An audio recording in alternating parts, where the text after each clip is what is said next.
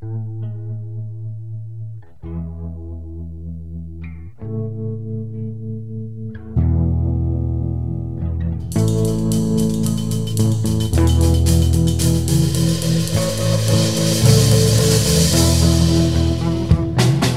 there, welcome to Motorcycles and Misfits here at the Recycle Garage in very sunny Santa Cruz, California. And I am your host tonight, Bagel, with a very, at least I think, interesting lineup. That was a smooth intro, though. I'll give you credit, dude. You did not miss a beat. That was smooth. Well done.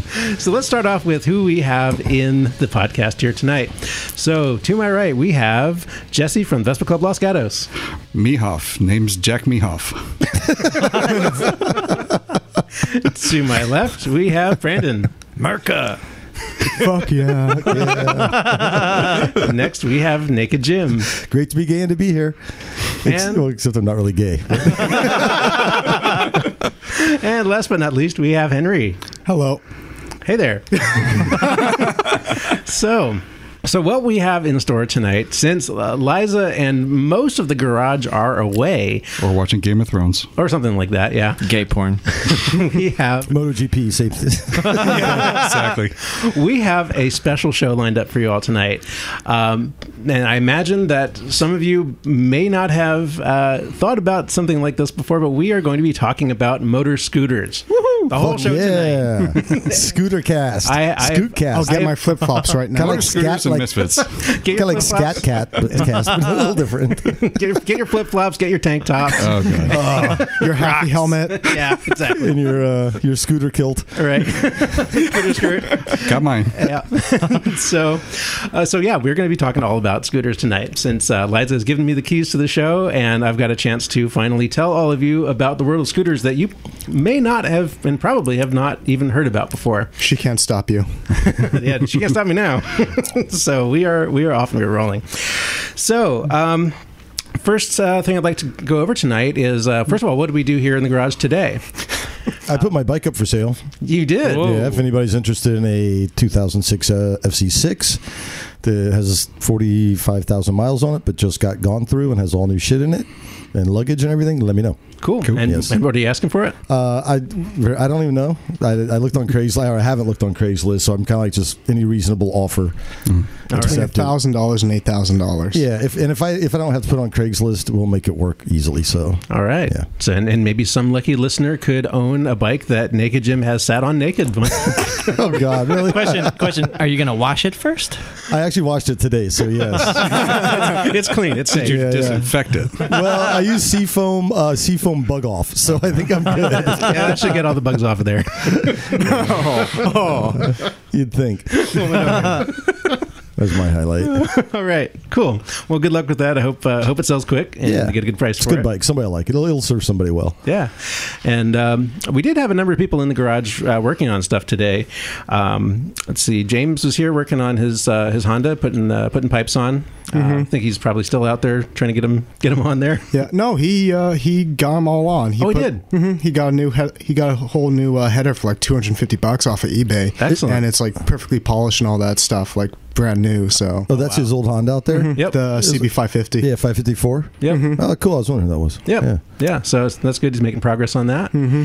Then Justin was here doing some clutch work on his bike, I think. Not clutch work. He wants to attach a Kickstarter to his Husky, but the cases he has don't quite fit. So he thought it was something like with the distance between the contact plates, and he basically spent the whole day like shimming down the case to try and make it fit, but it's still not really working, and he doesn't know why. So he's going to take some different parts to lathe later and see if that works out for him. All right. measure twice, cut once. Yeah. Good luck with that. Cool. Then let's see. John was picking some fragments out of his clutch, I think. John, was that Virago? Yeah, the chopper. Was it? He used to have a GS 500, a Goose. Yeah, and he sold it and bought an Evo Sportster recently. But he said that the he was doing some transmission work for it, and then suddenly like the clutch wouldn't work at all. So it actually happened today. So he basically pushed it down here and started some investigation, and we saw we drained the transmission oil and we saw like metal shims coming out of it. So it's like most likely what happened is that a bearing got eaten up or something like that. So hopefully we'll be back next week with some parts and try and get that fixed. Yeah, hopefully give a good cleaning, get all those bits out of there. Might need more than a cleaning. Yeah. There'll be a lot of hate involved. Oh man, what a mess. And Henry, speaking of cleaning, you were doing some on your motor today, right? Gaskets are a bitch. Yeah. Yeah, basically I'm just trying to get all the old gaskets that are sticking on to the cylinder head jugs of my Moto Guzzi motor. Like everything is basically there. I've cleaned up as much as I can. At this point, I just need to put in new gaskets and seals in areas where it needs it. Like everything's torqued down, and then hopefully I can send it off for some porting and polishing. But until then, I have to try and remove all the old gaskets, and they're a pain in the ass to do so. So yeah, but that's there's not much that you can do other than to just get through it. Just take an old razor blade to it and be really careful. Yeah, I got to rat you out. When I came up, you had your pocket knife. You were super careful though, so I don't think it was a big deal. I was like, "Hey, use razor blade." I'm like, "You're like, no." Yeah. But then you use what WD-40 and a brush. You were really patient with it. Yeah, you were not being, you weren't doing anything silly. I took a Dremel to it, but I just used basically a polishing Dremel. Didn't really do anything to it, unfortunately. But just kind of slowly working at it. As I can. Yeah, and have you tried different solvents on there too to soften it up? No, not yet. Just WD-40 for now. I mean, it's not great. It's like a hillbilly solution, but yeah, you might try some penetrating oil or. There is actually some gasket remover stuff too. I think that you can squirt on there that helps to loosen it up. Okay, that might be worth a try. Just so that way you have less risk of scoring the surface on the cases when you're scraping it. So that might be worth a try to do. Okay, yeah, I was looking. We don't have gasket remover here. I don't know why. Well, maybe it's time to get some. Old motorcycles, that's why. Oh, yeah. So cool. Anything else that was going on today? It was chill. It was nice. The sun was out. It was fun just to hang out. We were listening to, you weren't here, but I was here earlier, and it was Henry and I for just a while. And I put MotoGP, so nobody say anything if you heard about the race today. I saw about 5 laps left, and then I stopped watching it. But yeah, we had MotoGP in the background, which was kind of fun, just listening to the pre-race stuff. And, they make such a big deal out of it. And I dig it. So if you're not a MotoGP fan, check it out. They're in Texas today. Cool. So... yeah, good stuff. Right. And I saw it long enough where there was a good surprise early on, so I'm stoked to watch the rest of it. Cool. Yeah, and actually the reason why I wasn't here at the start was we had our Santa Cruz Scooter Club ride today. Oh, no kidding. Yep. Nice. Yep. How many members are there? There are about... Just Bagel. Oh, my goodness. It's a small club. There's like maybe 8 or 10 people, I think, in it. That's still pretty good. Where'd you guys go? We went up, kind of took some of the back roads up, like Graham Hill and Glen Canyon, or Glen Canyon to Graham Hill up to Felton. Oh, interesting. Okay. And then kept on going all the way up to Felton Empire, took that down to Alba, came back down Alba to 9, and then just had some lunch at the Cowboy Cafe. Oh, that's great. So you came down Alba? Yep. That's a fun ride. I like that. Yeah, although there's a couple sections that looked like it took some damage this winter with a bunch of like dirt and like landslides that still aren't completely cleaned up there. Yeah. But is it as gnarly as Jameson? I haven't been on Jameson. No, Jameson's really fucked up. Is it really? That's that's supermoto stuff. I haven't been up there since the storm, so. Yeah, no, Alba's not too bad. It's a nice, and there's usually not too much traffic on Alba too. Yeah, there's only one little spot that was bad, but the rest of it was pretty good. So cool. And Brandon, you have some news. Is that correct? I do. Yeah. As of today, I have an official agreement with Calfee Design to purchase my company, DigiNow Inc. Wow. So our charger company is now going to be moving under his purview, which will be awesome because he actually has like big facilities for building things and a good number of employees to help with that. So it's super, super exciting. Very cool. That's like huge news. Sorry, so say that. And I didn't understand it all, but so say that again. Yeah, I sold my company. Right, which makes basically these custom speed charging units. Yeah, superchargers for electric motorcycles, turning them from toys into actual motorcycles you can go for rides on. Yeah, right. And is this both in available power and distance, so to speak, or is it just so customizable that... Yeah, the power portion is something that I do on the side, which I'll also be teaching Calfee Designs to do. But so like the Death FX, the Death SR, those crazy bikes that we've built, it's still part of the same company, but it's not related to the chargers. Gotcha. So the Death FX that you rode, that's got 10 kilowatts of charging on it and like military grade power for like... If you open it up all the way, you're going to loop it right away.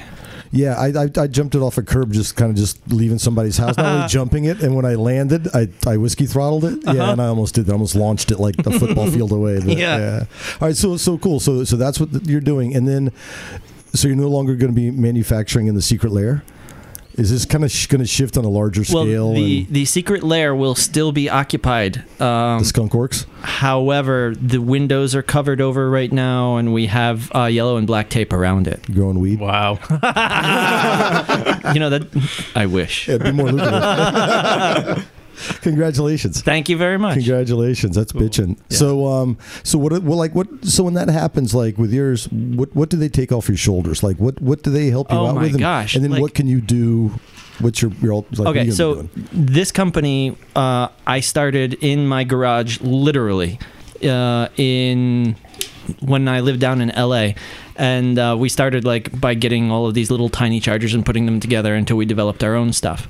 And that grew into running an actual business, basically with between 2 and 6 people at any given time. And it's a lot of work to run an entire business with that small of a team. So what Calfee's doing is basically taking all the stress of running a business, all the stress of logistics and manufacturing off of my plate.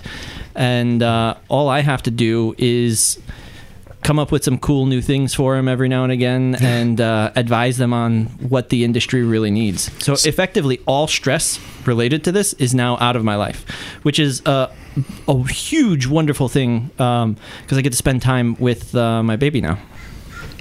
That's bitchin'. Yeah. And that's totally worth it. Yeah. So can we ask you things like what kind of production numbers are they talking about, or what kind of market do they think this is, or where might this go?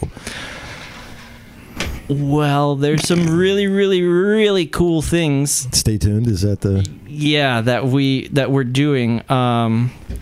And some of them involve things that aren't on the ground.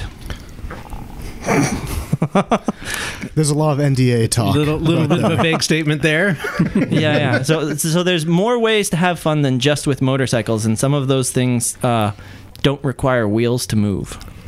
Yeah, I get the vein. Well, we went down to the Watsonville Experimental Aircraft Club meeting, like 3 years ago. Are you aware of such a thing? I didn't know they had one in Watsonville. What a coincidence. I was there today. At the Watsonville Airport. In Watsonville, not necessarily at an experimental aircraft place. And I don't know if this is what you're alluding to, but there was a guy there that had set some records with a experimental electric plane. Oh, wow. That's very cool. interesting. And, I bet he needs to charge that plane really fast. Yeah, because he crashed the fuck out of it a couple of times. So, anyway, yeah, bitchin'. Yeah, thank you. Yeah. Awesome. Congrats. Thanks. Sweet. So we can do it all your free time now. Just create.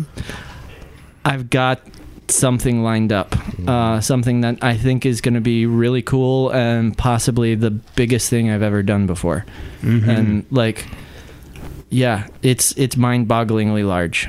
So if people are curious about this, I know you don't have a website or anything, but how can they just kind of get a glimpse into what you're up to? You have Instagram, I know, a little bit. Yeah, so I've got my Instagram, which is Electric Cowboy Racing. That's my personal one that I also do a lot of the charger stuff on.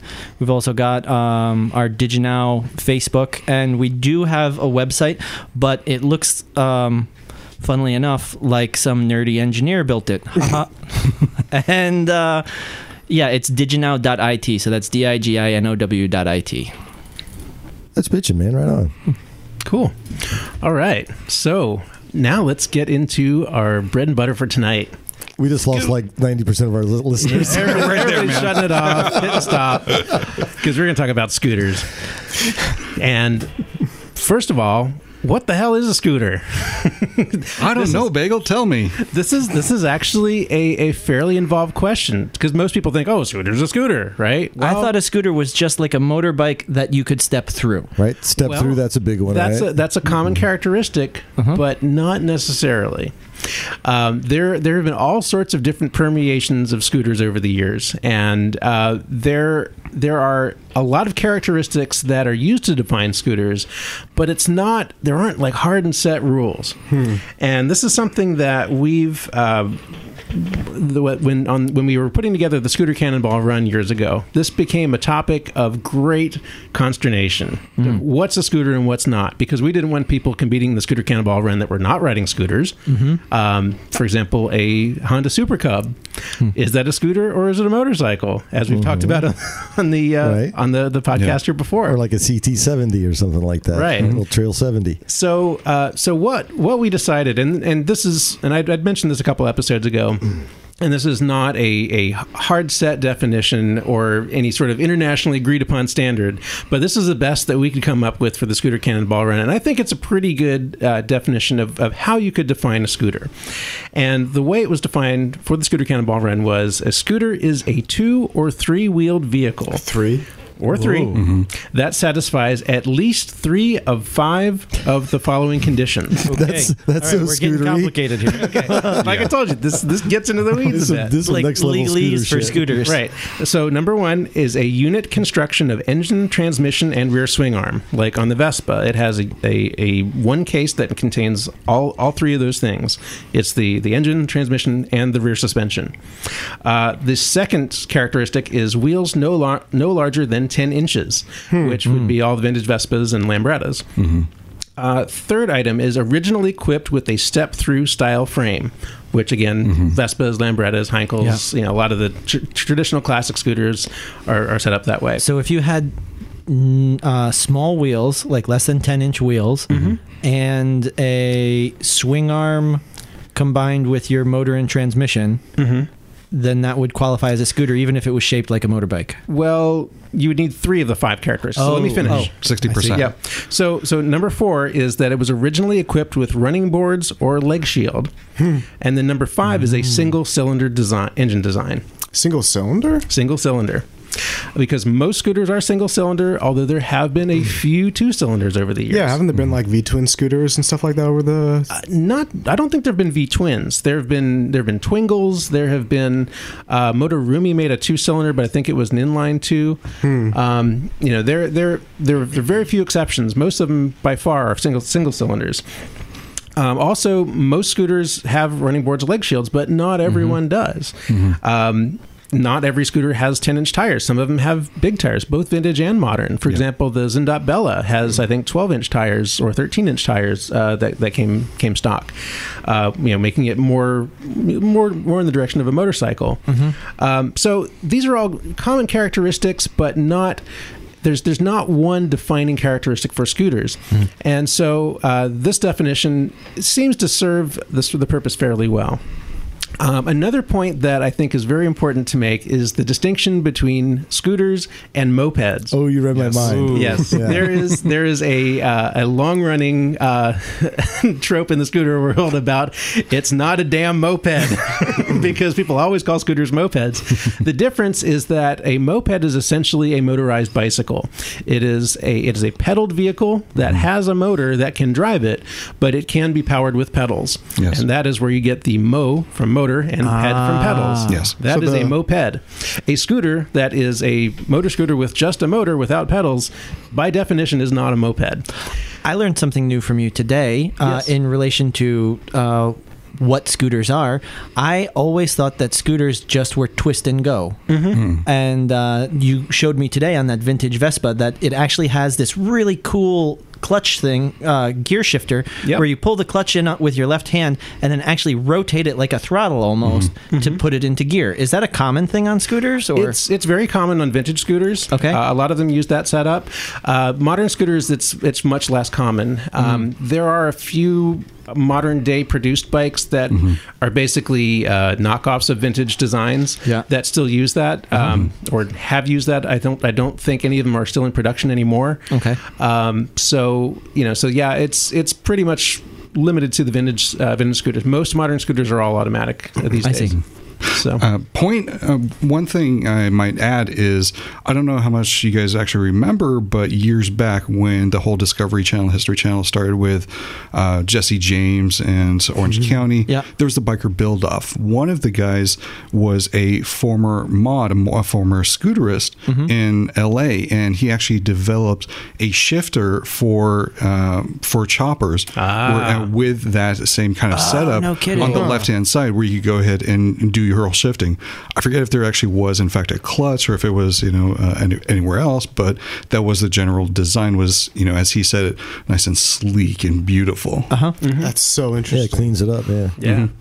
And that's something that I've always thought was a great design feature that vintage scooters used, that I was surprised that more vehicles didn't use that. Even it's something that you could even use, especially for people who have like a disability, like say you're missing a leg or something, and you can't shift, you're unable to shift with your left leg on a motorcycle. You could set that up on your handlebars and be able to shift and still ride. So I'm surprised that we haven't seen that in the motorcycling world more over the years. So I guess the next question is, now that we know what a scooter is, why would you ride a scooter? And I want to bring in one of my friends and a fellow listener from the show, Jesse from Cleveland. Jesse, are you on the line? I am here. All right. What's up, Jesse? Hey, Jesse. Hey, Jesse. Hey guys, how How's you doing? Cleveland? Is it snowing or is it hot yet? What's going on out there? You had crazy Actually, weather. it's supposed to snow tonight. Oh, We had what the tornado hell? warnings earlier. It's gone from 40 to 70, and it's just confused. Well, it sucks out here. Definitely don't come out here. That's crazy. Anyway, So Jesse, you are someone who's rode both motorcycles and scooters and own both, right? Yes. I've been riding for 20 years. Cool. So I guess I wanted to bring you in to talk more about the practicality of scooters, what makes them appealing, why somebody would want to ride a scooter as opposed to a motorcycle. Do you want to tell us a little bit about your perspective on that? I would. I started riding scooters about 7 years ago. Again, I've been riding for 20 years. Motorcycles, I've gone everything from 50 cc's up to 1,000 cc's. Honestly, the reason I ride a scooter, because it's fun. It puts a smile on my face. They're just a blast to ride. I know you've discussed in previous episodes, the geometry and everything about riding a scooter versus a motorcycle. And when you're on a scooter, the way that you can whip that thing around versus a motorcycle is it's amazing. I'm sure somebody that's never ridden one. Yeah, especially once you get up in the twisties and you have some really tight turns, where if you know how to handle a scooter with that weight centered low into the rear, you can really just throw it around in those turns, and it's a hell of a lot of fun. Yeah, I find them great for around town too. I live in a moderately large city on the east of Cleveland. So we've got country roads once you get about 10 miles away from here, but around town, I love it. I ride it to work almost every day. It's small, it's easy to park.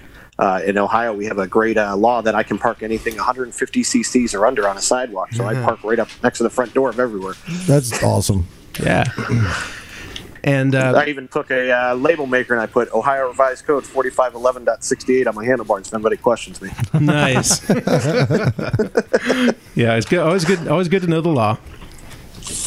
It is, and I know you were talking about the transmission, and I love the style transmission scooters. I love the twist, twisting first and second, third, fourth, just consecutive. And I think it's just a unique setup too, that how the transmissions are set up with the Christmas tree pattern, and they're very simple to work on. Yeah. And so you mentioned the Christmas tree pattern. Can you tell the listeners what that is? So when you open up the side case of a vintage scooter, typically I ride Vespas for the most part. You have a stack of gears that look almost like a Christmas tree. If you look at them the side, they go from small to big, and inside there is your cruciform. So when you twist that transmission, you're pulling the cruciform in and out to select your gears. Yep. And it's a very compact design. And another thing that maybe a lot of people aren't aware of is that a vintage Vespa, because the engine and transmission is all one unit in the swing arm, it's all gear driven. So your crankshaft goes directly to the clutch. The clutch drives a gear that drives the intermediate lay shaft, and then that's directly meshed with the rear gears. And then you just have this cross-shaped cruciform that slides in and out to select which gear, and it's a really compact and well thought out, efficient design. And I still remember the first time I opened up a Vespa engine, and I looked inside, and I was like, "Oh my god, I see exactly how everything works. This is amazing!" And it's just a great small little package that's just very compact and works super well. And yeah, they definitely. I say they definitely are, and you can teach yourself how to work on them. I taught myself how to replace my cruciform. I taught myself how to put a new piston in it. It's a 2-stroke on the vintage. They're super simple and easy to work on. Yeah, and how did you get into scooters originally, Jesse? Yeah, I'm sorry, I got a little ping there. Oh, sorry. Yeah, how did you get into scooters originally? Honestly, just hanging out with some scooterists. I've always wanted one, and just picked one up one day. The first one I picked up was actually a 4-stroke Bajaj from like the early 2000s. Oh, cool. And then after that, I bought another Bajaj. I bought a 77, which is basically a Vespa Sprint copy. Then picked up a 64 Allstate, and I've also got a 2005 PX 150, which you were talking about, some of the more modern ones that still have that vintage styling to them. Yeah. I think that was the last year that they made them. Yeah. Cool. So how many scooters do you have, and how many of them run? I'm looking at Bagel right now. Surprisingly, all of them. Wow. It is possible. Yes. It is possible. Cool. And I have a moped in the garage as well too. Oh, cool. So I can show you the clear difference. Yeah. Cool. What kind of moped do you have? It's a little Honda Hobbit, the PA50. Oh, cool. Oh, cool. Nice. Excellent. So, and do you do all of your own work on your scooters? I do all my own maintenance on it whenever I can. I was actually just out riding a couple weeks ago, snapped my throttle cable about 25 miles from the house. That was fun. Yeah.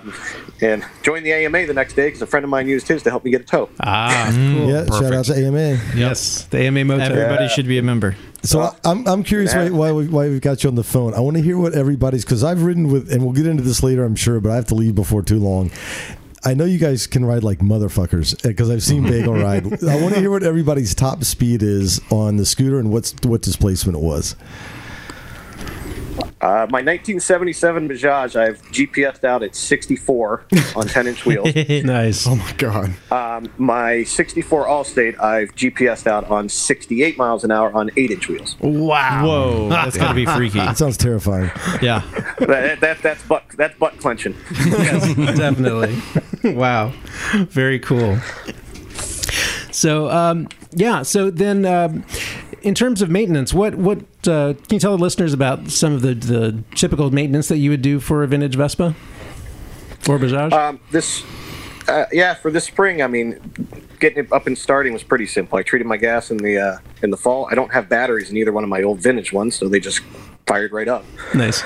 But for maintenance, the only thing you really have to do on a regular basis is change the gearbox oil, which is, and you don't even use anything special. Standard 30 SAE, no 10W, no nothing, 30 weight. Yep. And it takes, correct me if I'm wrong, but maybe 4 ounces of oil in it. Yeah, something like that.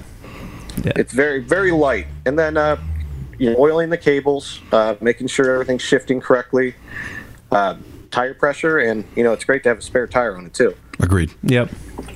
Which is another advantage of vintage Vespas, because the tires and wheels are all the same size, and you can carry a spare and use it for either one. I had an occurrence last year where I rode to work and I went to go leave and noticed that there was a screw in my rear tire. Mm-hmm. So I just changed it out in the parking lot with my toolkit I had on me in about 15 minutes. Yep. Oh, nice. Wow. Yeah. Try to do that on a motorcycle in the middle of a parking lot without a shop. So cool. And are there any other practical aspects to scooters that you really appreciate that aren't necessarily the case with motorcycles?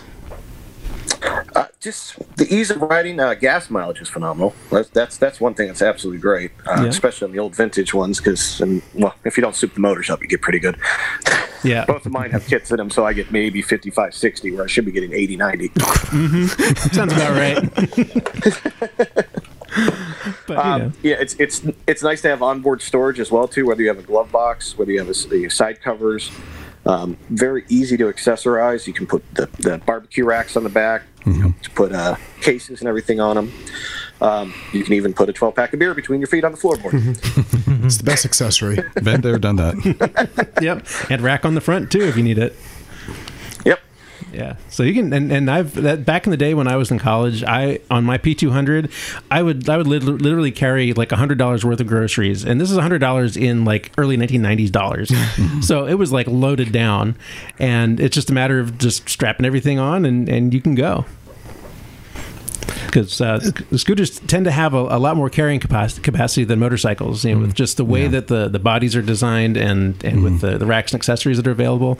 I found that they can carry a surprising amount for how small they are. Well, even a stock scooter. So I don't know if you know, but my first two-wheeler was a scooter. My first two motorbikes were scooters. Cool. Excellent. And also electric, obviously.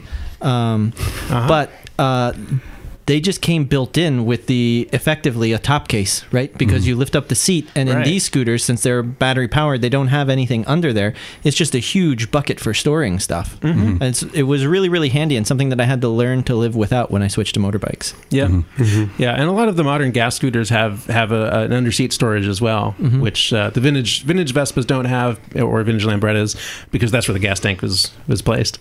But modern bikes, they've used like plastic vacuum formed gas tanks where you can stick it up under the frame somewhere else. So they got more storage room. So cool. Was there anything else that you wanted to talk about, Jesse, as far as scooters go? If you haven't ridden one, hop on one and give it a try. They're a blast. Nice. So do you still have a motorcycle in the garage, or is it just scooters? I do. I have a 2016 Honda CB500X. Oh, nice. Cool. So when do you ride that? Like, is it a commuter or just for fun? 6,000 miles a year on that thing. I ride it. Anytime I'm going outside the city, more than 20, 30 miles, I hop on the bike. Cool. All right. Well, thanks for calling in, Jesse, and talking with us about scoots. A pleasure. Thank you for having me. Yeah. Bye, Jesse. Thank you. Smoke weed Bye. every day. You guys have a good. Have a great night. Thanks. You too. So that's a lot of practical use. But Jim, you were interested in people's top speed. Yeah, I want to back up because I know, like, I'm just curious what everybody's top speed or what and top speed's what you've heard of, because I know how fast these things can go. Well, I don't know, Jesse, do you want to start with that? Let's see. So for the two scooters that I've owned, there's the T5, which is outside 2-stroke, 125cc, 5 ports. I think I've maxed out probably about 100 kilometers, so that probably brings us down to about, 65, 70 miles? Just under 65, yeah. Yep. Yeah, so that's pretty normal for something like that.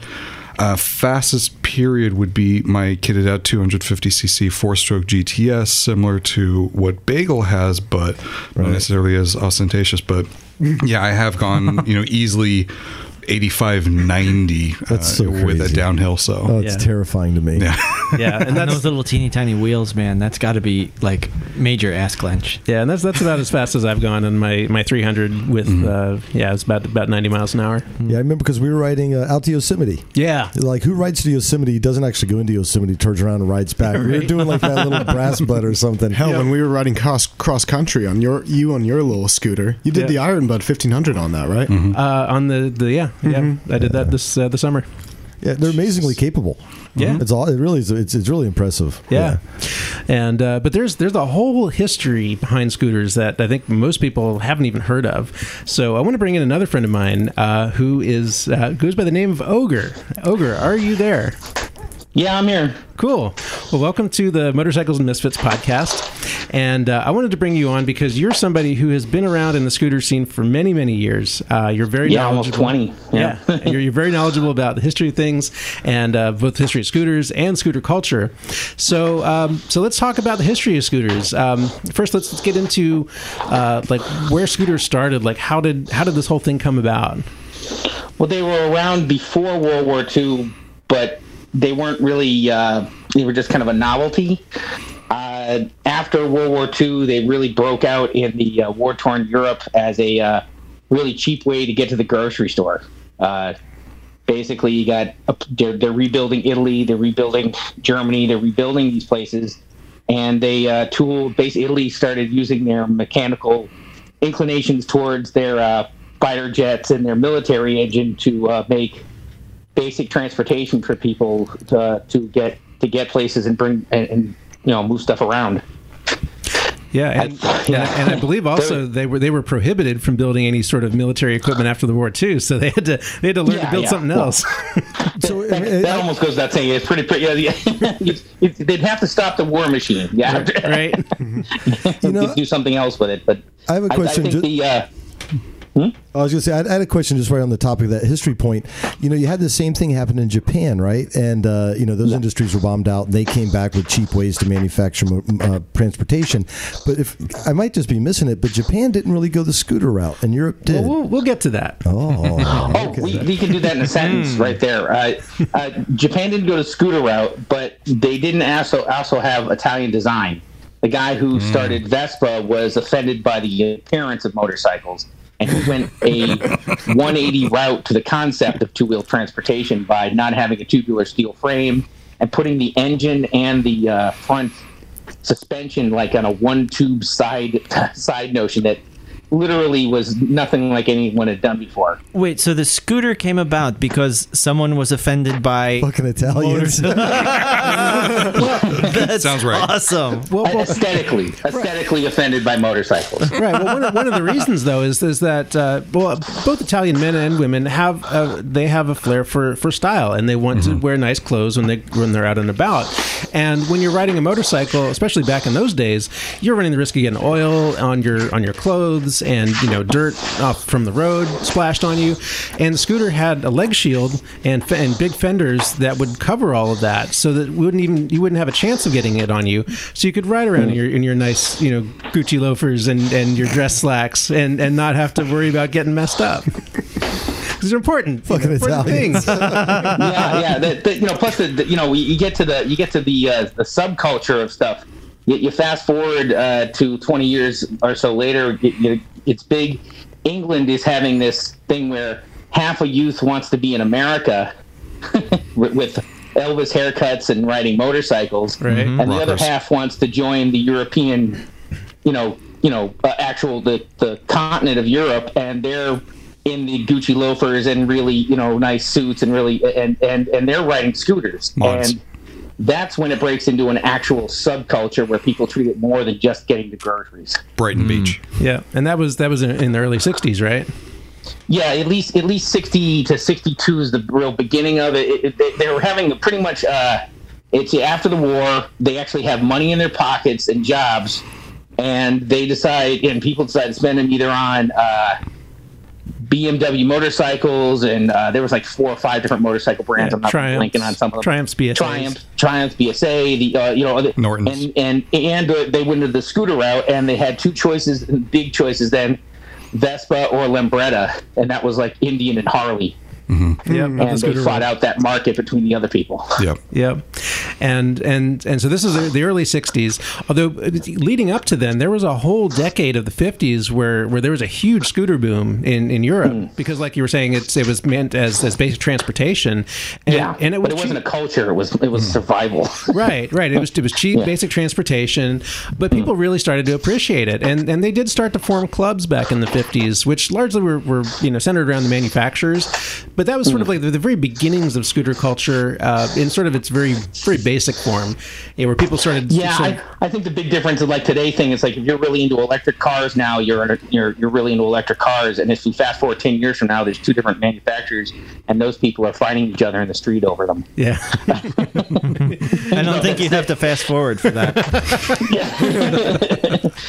So, but back to scooters though. So in the '60s we had this big blossoming of the scooter culture in the mods. And a lot of people have probably heard of the mods versus rockers whole thing, and our version of Easy Rider, Quadrophenia. Exactly. Yeah. Wait, what? So, well, do you want to tell the listeners about the rods versus mockers and what that was all about? Well, it was a lot bigger blown up than it was supposed to. Than it really happened. It really was. There was some scuffles between the people who rode motorcycles and the people that rode scooters. Okay. And the people who rode motorcycles were called rockers, and the people who rode scooters were mods. Okay. And the press really clung on to this, and the yellow journalism of England, and they blew it out of proportion, like riots in the streets. It was probably just some fights over a girl. They go back and interview the people who actually were there.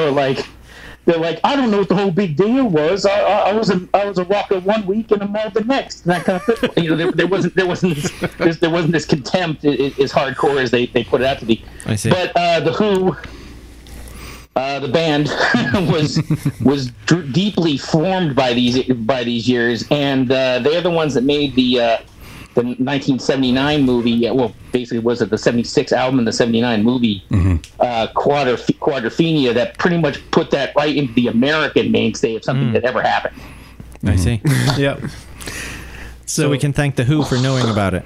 Yes. Pretty much. Well, they were part of it. They were they were playing house parties, and that's their beginning when they were. I forget what they were called before the Who. I'm blanking on that one, but they were just a soul blues, maximum rock and roll, as they would say, band that played all the mod parties and stuff like that. And I'm not sure how many scooters they rode, but they were definitely into the fashion of the whole thing. Well, they had that classic iconic image of the scooter with 500 mirrors spread all across the front. Right. Well, that was the prosperity thing. It was like, how do I make this thing that I love, and I put more into it and make it like a status symbol, and how many mirrors can I put on? That whole prosperity thing with scooters lasted till I want to say the 73. Mm-hmm. Yeah. And then all of a sudden there was this economic backlash in England, and the mods kind of still existed, but the scooters took a back seat, and up to 70, I want to say 78, 79, when that movie came out, the scooter thing was on the back burner, and there were no jobs, and their economies within the tank. Mm-hmm. And it was that movie and made them really help with the resurgence of the whole culture as a whole. Yeah, Very interesting. And I think Jim's got to leave now to run up to the airport. Yeah, I got to bounce them off again. Yeah, it's Maui one week, LA the next. Or was I Pensacola last weekend? Oh, and I'll just mention real quick, people that have known Jake from the podcast, Baby Jake, as she's known, is just completed her Navy Air Rescue Swim School program, so she's now officially a Navy Air Rescue swimmer. That's really serious, though. That's not a joke. That's really hard school to go through. Yeah, it's pretty nuts. But what I will, so she's doing well. She's more or less, she's fairly broken, but she made it through, and she has time to recover. And but anyway, she's stoked. She's living her dreams, what she told me. So awesome. Thanks for anyone. People kind of chime in on my Instagram and say things. So we all appreciate the support. And when you see someone like Jake and all the other young men and women that are around her, you realize that not to get all political, but politics matter, and you want to keep these people out of wars, especially stupid political wars, because they're not worth sacrificing for stupid reasons. But anyway, with that said, ciao. Cool. Great. I'll see you later. Cool. Bye, Jim. Bye, Jim. Have a good one. All right, so Ogre, back to the scooter culture. There's been a kind of a connection between scooters and music for quite a while. Oh yeah, and not just the Who, but also ska has had a very intimate connection with scooters for a long time. Can you really talk a little bit about that? Oh well, you got the same people that were running the crooked wheel there and stuff, and gave us the Beatles, actually for a lesser extent, but the Rolling Stones and other stuff had another whole branch that was with the West Indian and Jamaican people who lived in England, who were bringing up ska, and the earliest of the Jamaican independent Jamaican music that was really coming up through, and that hit the same clubs. So there was this huge influx of the what pretty much is basically known as the rude boy. Mm-hmm. Which is ironic, like a criminal. It means criminal in slang in Jamaica, right? But it's in America in the '80s. It meant a guy in a pork pie hat and a skinny tie who liked to dance in one place, right? But and just to give people a little bit of backstory, ska is a native pop music from Jamaica that sort of came about in the late '50s, early '60s. Sort of a blend of Caribbean rhythms, American R&B, blues, and other kind of sort of a mishmash of music, but they kind of made something their own. And when Jamaica got independent independence from Britain, I think in 1961, it kind of became a rallying point of sort of national pride for Jamaica. But also because of that split from Britain, the Jamaicans were British subjects, so a lot of them decided that they were going to emigrate to Britain. Oh, I think Henry's got to go here too. So, thanks for. Jim actually forgot his phone. Oh, okay. Sorry. Hopefully he hasn't left yet. Okay, hopefully this will get him. So anyway, so a lot of Jamaican nationals emigrated to Britain before the economic opportunities because they still had the opportunity to stay British citizens after the split. So a lot of them emigrated to Britain, and that's where the sort of working class Jamaican element came into the scooter world, because scooters again were cheap basic transportation, and they brought their music and got into the scooters, and so yeah, that throws in where the skinheads came from, which were a boiled down lack of flair branch of the mods that got rid of their fancy clothes and were just in working clothes, and they were into ska too, and they formed their own music, and then there was there was their embarrassment that that showed up I want to say 7 or 8 years after the origin of skinhead, there became there was the branch of the Nazi ones, but that's what I was just about to ask. I was gonna say, did the neo-Nazi movement come from scooters? No. They were imitating this look. Yeah, and so wow, so they copied the skinhead mod look for their movement, right? Which it was weirder than that, though. I think it was weirder than that, because the skinhead look was blue jeans and work boots, mostly steel-toed, flight jackets, sometimes jean jackets, and the Nazis, they went to another paramilitary side and changed the style a little bit, but they still look like the other skinheads. Yet you want to talk about a gang war? Those two sides came as close to gang war as you're going to get, because wait. So they did not like each other. The scooter skinheads basically went gang war against the neo-Nazis. Nazis versus sharps, essentially. Well, the sharp showed up later, but you had the traditional guy who was full-on working-class skinhead. Now he's in a country. Let's say he's in England. His friends are mostly white, but not all white, because it's England. But he's got a whole bunch of people. He goes to clubs, integrated. Yeah, he's going to go see ska shows. He's going to go see early forms of reggae. He's going to go see the Northern Soul, which is a whole other branch. And he's going to go to all this music. He's way into the music. He's got then up on the street comes a guy that he looks and goes, "Wow, I don't recognize that guy." He goes over and talks to him, and turns out he's a fucking Nazi. And next thing you know, it's really, mate, comes back and smashes him in the head. It's a whole fight. Wow. It's a whole. There's a complete. They're an embarrassment to everything that a real skinhead would be. They're so. My brother is kind of still way. He has an oi band and stuff like that. But he could tell you a lot more about ska, and he could tell you a lot more about the origin and basically cultural war between that kind thing. Because there was a time I actually saw it. I had a show at Boston. This my brother's crew. One goes. They basically go with the number codes go. 69, man. It was the first, the big year of skinhead. Yeah. And the other guy goes 88, motherfucker. And next thing you know, they're in a goddamn fight.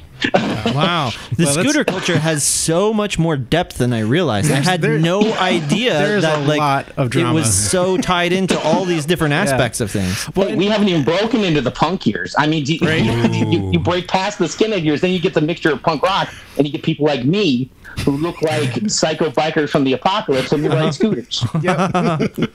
And just to touch back again on the whole skinhead thing, the ultimate irony is that the idea of the concept of a skinhead came from Jamaica. These were guys who shaved their heads, black guys who shaved their heads, and that became a fashionable look in the UK. Oh wow! And so then white people started doing the same thing, and they called themselves skinheads too. Well, it wasn't completely shaving your head; it was cropping. So your hair was really short, and you had long sideburns that attached to a very cropped low look. I see. You could tell a Nazi, my brother said, by 30 paces because of the cleanness of the shave of his head. Unless he was an old skin going bald and just decided to go all the way, probably was a fucking Nazi.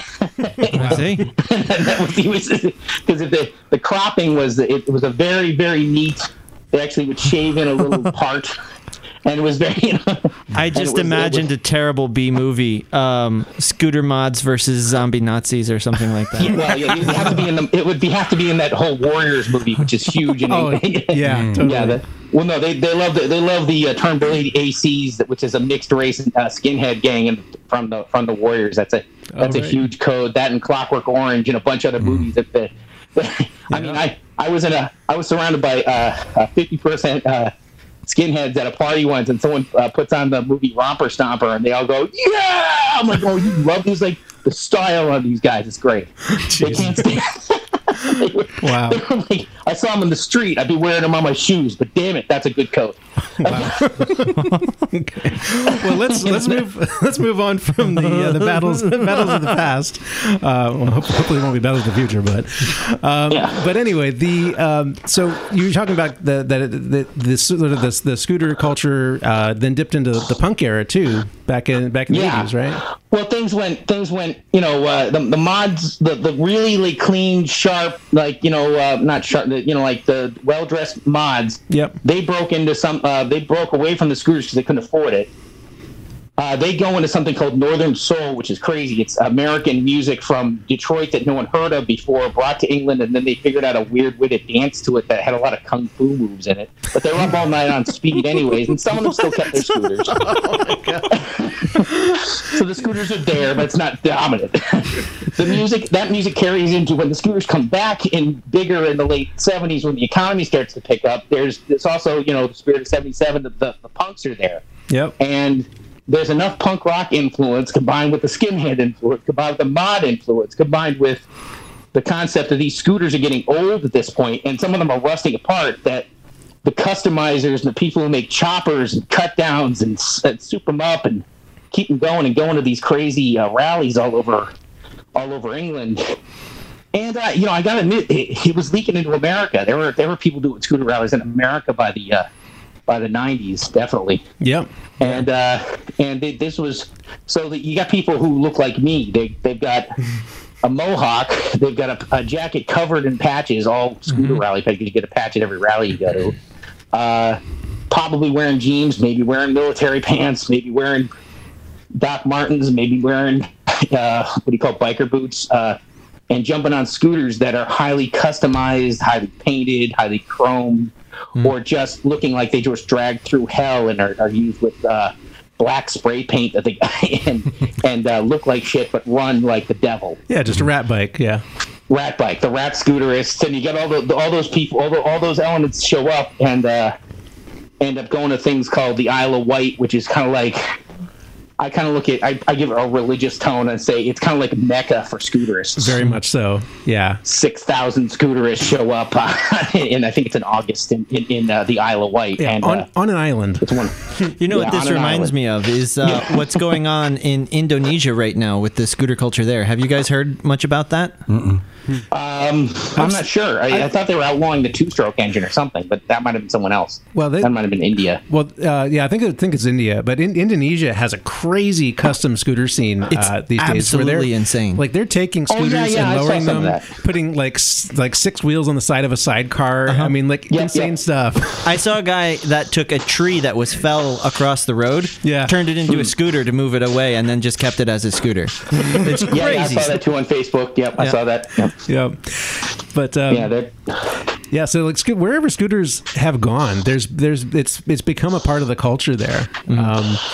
And actually, most of what we've been talking about has been European scooter culture. We haven't even really touched on a lot of what's happened in the United States, because the U.S. is always kind of lagged behind Europe in terms of the popularity of scooters. Where there's a machismo factor. Yeah, just and plus, I think like the bigger distances that we have in the U.S. and cheaper gas didn't make scooters as appealing as they were in Europe. So now, would a scooter be? You've obviously done massive rides on scooters. Yeah. So how comfortable is this scooter compared to a standard bike? Not like a R6 or something like that.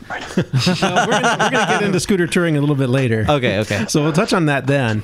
But in terms of going back to like scooter history and culture, Ogre, you mentioned that there was sort of a resurgence in the U.S. in the late 80s, early 90s, where scooters suddenly got big again, and that's Sorry, go ahead. Well, I was saying with all the especially like I'm in the East Coast. I live in Rhode Island. The Boston especially has had a scooter club in it for like at least 30 years, probably longer. Yep. And that club is dominated by skinheads and is just been very into the very classic earliest bikes and the customizing. And there's the president of it now rides an orange chopper that doesn't have any body around it, just like a frame and the exposed engine and stuff. And and they're way into it. They're also fragmented, and let's face it, it's weird because it can't exist anymore because they're so against modern bikes. Well, that's so something I do want to touch on that in a minute, but actually I do want to take a step back because I think one of the reasons why there was a resurgence for scooters in like the late 80s, early 90s was because Vespa officially pulled out of the U.S. market in 85. Oh, yeah. And when that happened, that all of the parts and the support just completely dried up. So scooterists were basically left on their own, because there were a number of people who were still into scooters in the in the 60s and 70s in the U.S. Not a lot of people, but some. And there's a bunch of them here right now who, when they come back, wish they'd stayed away. Yeah, right. Well, because so people had to band together in the 80s to keep their bikes going, to get parts and figure out how to work on them. And that's where I think a lot of the scooter clubs formed, just as a group of people who could get together and support each other in keeping their bikes going. And it became a social thing. I think the ones that hung around the longest, though, were the ones that were bound by not just the bikes but the subculture. Yeah, definitely. I find that was much more brazen. You get the guys in New Jersey who were mods and skins, the guys in New York who were they were much more mixed than most people, but the real hardcore fans were the people who were playing the music, setting up rallies, and really involved in the culture. Yep. Yeah, and same with Boston, at least on my side of the country. Yeah, and then that's where I cut my teeth, is in the East Coast scooter scene in the '90s, and going to rallies into DC and Boston and New York and Virginia. I mean, there was great stuff. There's great bands and just good times with good people. That was a lot of the culture was a lot of fun. As long as in addition to the scooters and the riding. But you touched on something, is this divide between vintage and modern. Because this is something that's come up, especially over the last 10 years or so. Because, like I mentioned before, Vespa pulled out of the U.S. market in 1985. But they officially came back in 1999 after they had come out with a new modern design for the Vespa, which is using a 4-stroke engine, an automatic transmission, but still a monocoque steel frame. But this was such a departure from the previous designs for vintage that a lot of the vintage aficionados wanted absolutely nothing to do with the new modern. I think it was worse. I think and I'm one of those people that are not against modern bikes, and that's what makes me a controversial figure, to be honest with you, being as hardcore into the culture yet not offended by the modern. But it's worse because the Vespa itself, and this is something that a friend of mine, Chris Bewlett, found out because he's a talk about a Vespa freak. This guy's not. He's just a Vespa freak, not a subculture person at all. Right. He was talking to the people in '99 when they brought him over. He was involved with Vespa Club America. He was a treasurer for them for several years. They basically said that they're so happy to be back in the American market to sell scooters as handbags, so that people can match their shoes to them. Oh, yeah, that was kind of a misstep in my opinion too. When they came back, it was spitting in his face. He almost hit the. Yeah, I can see how you take it that way. Yeah. But basically, yeah, because they didn't call their dealerships. They called them boutiques. Yes. Oh, really? And they wanted the Vespas to be like some sort of status symbol. And it's like they didn't even tap into the existing scooter culture that still persisted after 15 years of them not even being in the market. Is this And part after of a year and a where half, like it was in the despite of them? They were like they were an adversary to the culture that kept them alive in this country. It was so weird. It went both ways. Yeah, and and at first, if I remember correctly, they weren't offering any support for the vintage bikes either. Oh no! Yeah, and that has changed somewhat. They are starting to carry some vintage parts, or some parts for vintage. Well, they bikes, had to get threatened by Stella. They had to get threatened by Right. other markets in order for them to go, well, maybe we should do that. right. They were so, I don't have a really good Italian accent that wouldn't sound mocking, but I should probably have said it in that form. But yeah, there's definitely a disconnect between the vintage scooter scene and everything to do with modern Vespas, including the company, which is really unfortunate because it's a wonderful history.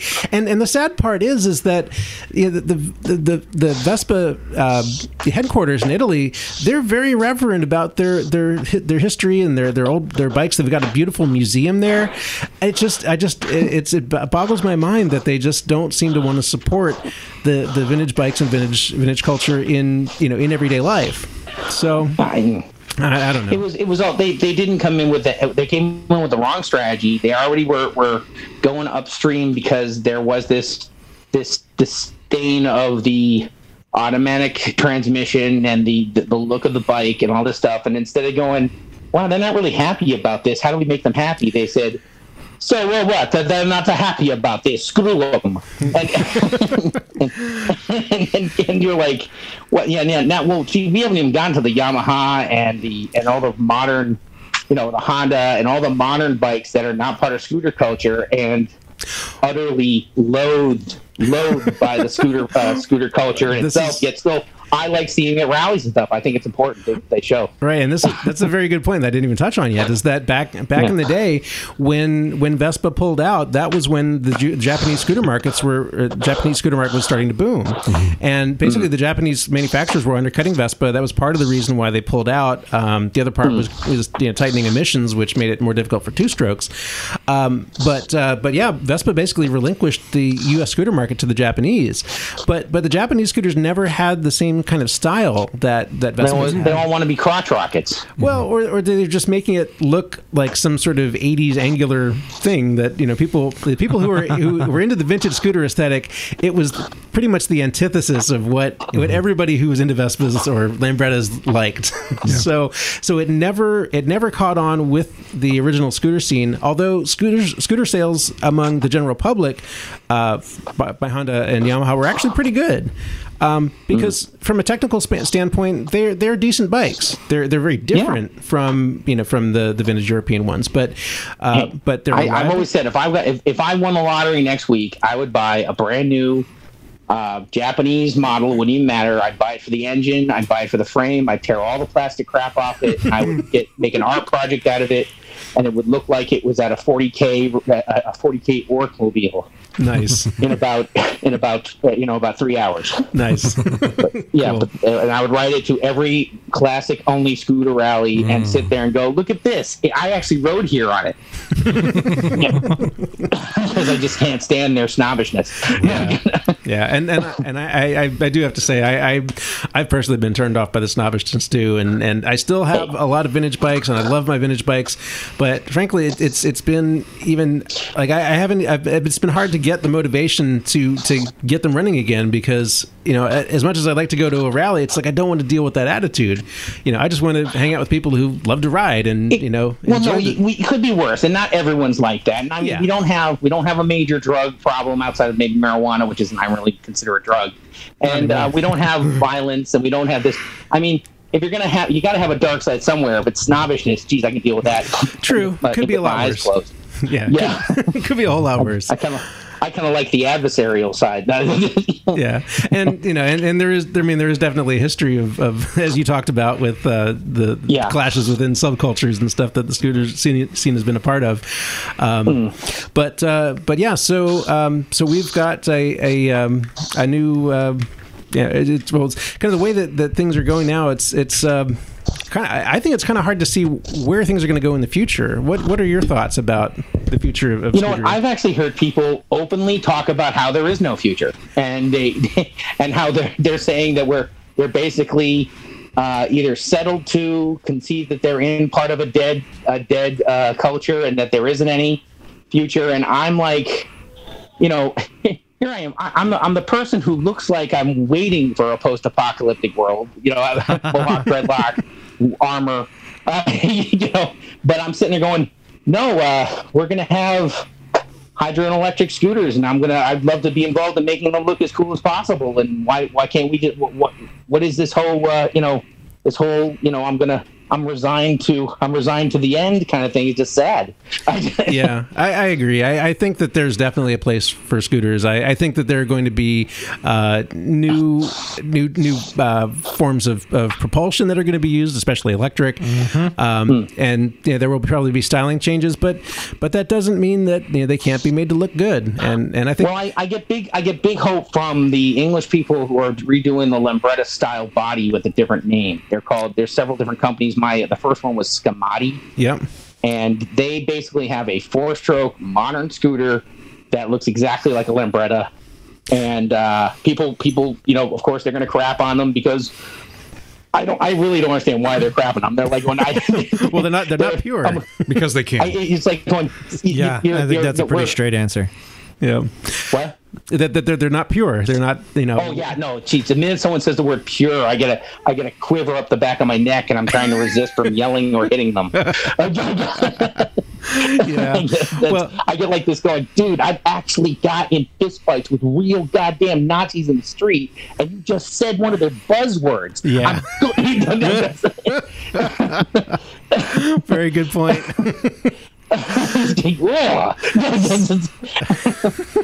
So, but yeah, I think there's definitely a lot of potential for the future because scooters have always been a practical form of transportation, and I think it's just a matter of finding the right combination that works for the modern world in terms of practicality and design and efficiency. And I think if you can get that combination right, you'll have a really good product that will sell. With every bit of practical transportation, there's got to be people like me who are willing to make it ridiculous. Yeah. Oh, sure. And that's like I'm here to make it. Right now that my Dragon scooter is in the top. Dragon Lambretta scooter is in top shape because there's a guy 20 miles from my house who only works on Lambretta, who treats me like his favorite charity case. Nice. And it's running, it's doing 65 on 10-inch wheels and running like a bat out of hell. I did 60 miles on it yesterday, and it literally has 3-dimensional scales, and I'm trying to figure out how to get smoke to come out of its nose. Nice. I think that you definitely need to do that. Yeah.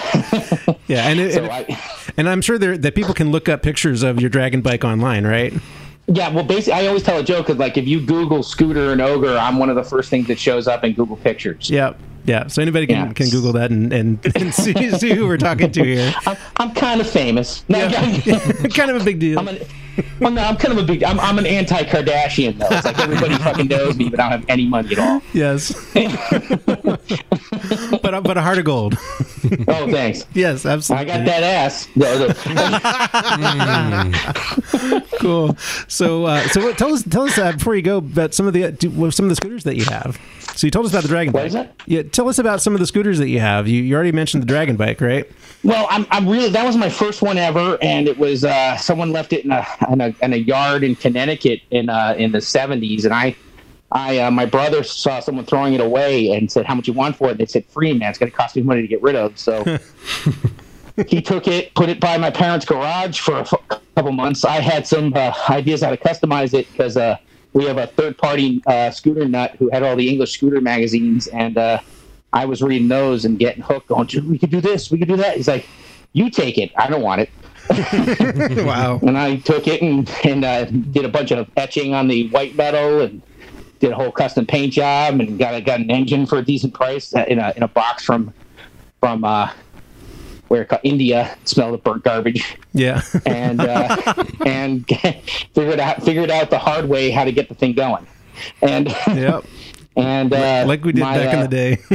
Yeah, then everything went wrong, and then I had to figure out either where to get it fixed or how to fix it. And over the next 6-7 years, went crazy with that. Then I got a 2004, so that was like 4 or 5 years after I got the Lambretta. I got a Aprilia Mojito, and that was a modern bike. And that's when there were people in Boston and at scooter rallies around the world, almost around the East Coast, at least Pennsylvania, and that decided to stop talking to me because I was now a modern scooterist. Yeah, that stupid crap. And I took that bike, put ape hangers on it, and a skull headlight, and covered it in bones. I actually just Googled you and scooter and found that bike is pretty cool looking. Yeah. Now this yeah. And this is a 50cc scooter, right? No, that was a 150. I turned it into a 190 and got a cool. tube exhaust for it. Oh, nice. Yeah.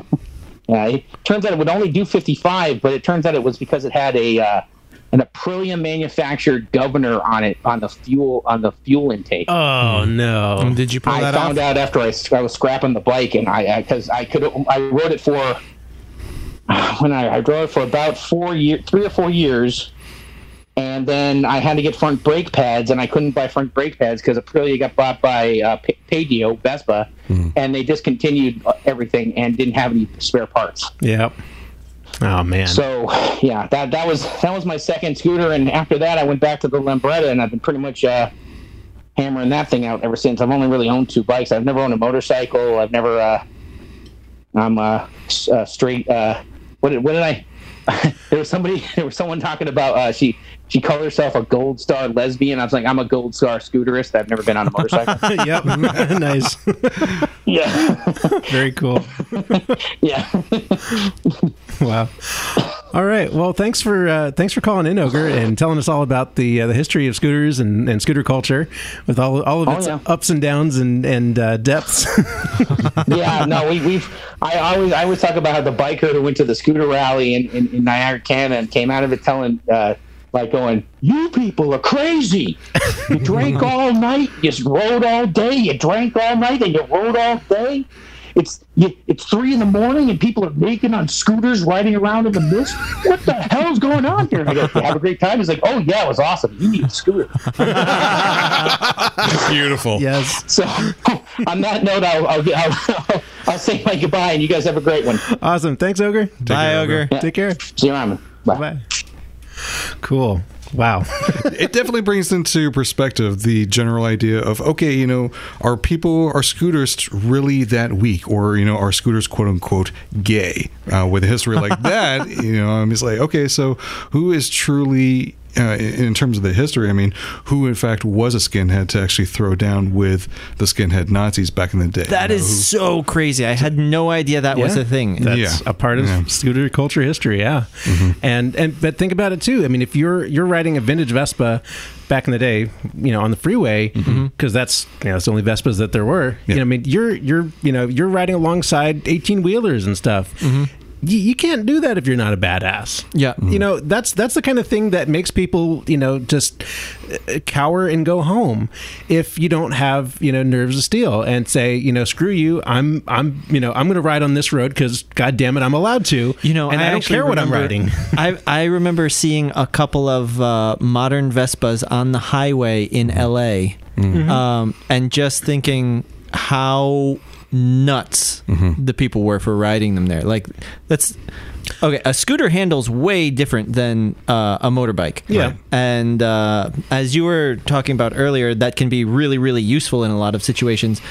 On the freeway, riding a scooter with all of those cars in LA, I can't imagine how to handle that thing. Like, well, especially in a modern Vespa, it's got modern brakes, it's got good acceleration. It really is not a problem, and you're very nimble. You can dart in and out of of close situations pretty easily because scooters are very maneuverable. As long as you know how to handle it, even at the higher speeds with those little tires. Oh yeah, okay. Yeah. Modern Vespas have 12-inch tires, which are almost the size of some car tires, or some car tires actually are that size. So it's really not. They're smaller than motorcycle tires, but they're not that small. Gotcha. Now, the vintage tires at the 10 inches, that does make a bit of a difference. Those tires are not rated for the same speeds that 12-inch tires or bigger are. But then again, those vintage bikes aren't designed to go that fast either. So in most cases, you're doing 55, 65 tops. But but doing that on a freeway, that takes guts. Yeah. So people put down scooters as like some sort of wimps. It's like no, it takes a lot of guts and a lot of just not giving a fuck to ride a scooter, because you do get shit and people don't respect you on the road. Absolutely. But you have to hold your own, because if you don't, that's when you'll get run off the road, or worse, because people are stupid out there. And motorcyclists know how stupid drivers are. Well, they're twice as stupid around scooterists. No shit. Yeah. So. Didn't you actually try to put a car tire on the back of one of your GTSs? Oh, I did. Okay, What? that's what I thought. Yeah. It was a 12-inch tire that was for a Mini Cooper. That Like a donut tire, or like just a stock Mini Coupe tire? a stock Mini Cooper 12-inch tire. Wow. It was a 145 70/12, and I put that on the back of my bike so that I could, because one of the things about scooter tires, because they're a smaller diameter, they do wear out pretty quickly. Your typical scooter tire on a modern Vespa will go for about 3,000 miles. Okay. For your last 1,500. Yeah, if it could last 1,500 if I'm really pushing it on the Cannonball or something. And so that's what I did, is I got this car tire for the long, flat plain states when I was on the Cannonball, because it's a 145, which is bigger than the stock tire is a 130. Yeah. And the bigger motorcycle tire that you can fit on there is a 140. But this car tire was a 145, so it was a little bit bigger, and it was a steel belted radial. But now it's also flat, right? The It is also scooter and the flat. motorcycle one are going to be rounded, so Yes. you can lean on it. Right. What's it like And to this is- ride a scooter on a tire that has no profile? It's like riding a motorcycle with a car tire, which is known as going to the dark side. Okay. It makes you a bit tippy when you get up on that edge on the side in the rear, and it's a little unsettling. I can imagine. But you get used to it. I mean, it gets predictable, and as you do it more, the edge will wear down a little bit, so it's not quite as harsh as it is at first. But it does not inspire confidence in handling. I see. I wouldn't expect it to. No. Yeah, it's okay if you're going for long, flat, straight stretches at top speed. It was also, on the side note, a little bit difficult to get up to top speed because of the gearing of the automatic transmission. It had a tough time with that taller tire. I see. So it took a while to get there, but the handling in the curves was terrible. But the tire wear was phenomenal. I probably put 10,000 miles on that tire, and it's like not even half worn out. But I don't run it anymore because it's just not fun to ride on. Yeah, insane. Yeah. So that actually brings us to our next topic of scooter touring, which I think probably a lot of people are not even aware is a thing. But yes, it is possible to tour on a scooter, and lots of people do it. So to talk about scooter touring, I've brought in another friend of mine, Warren from Kentucky. So Warren, you have done a lot of scooter touring. Is that right? Yeah, actually quite a bit, both in Europe and a little bit less in the U.S., but... Yeah. And why? So let's start off and say, why would anybody want to tour on a scooter versus a motorcycle?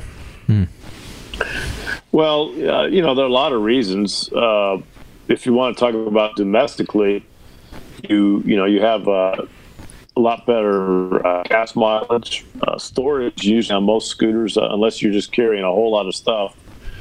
Your essential things on a scooter, you can get a lot of storage in there. I can take a backpack and rain gear and a little bit of electronics, and be gone for a week or so, and have to do some laundry every now and then. But I like to, I kind of like the freedom of it. You're not encumbered. You kind of get away from a lot of stuff. Yeah. Whether you camp or stay in motels, that's sort of a personal preference. I've been a camper my entire life, and I don't mind sleeping in a tent every now and then. But as I get a little older, I kind of prefer having a bed too. Yeah. But a scooter does lend itself to accessibility of a lot of places. I just like the compactness of it. Yeah, and also the efficiency. I mean, you get good fuel mileage even when you're loaded down with gear. Oh yeah, right. Talking about my experience in Europe, I've taken 6 organized scooter tours in Europe with the same group.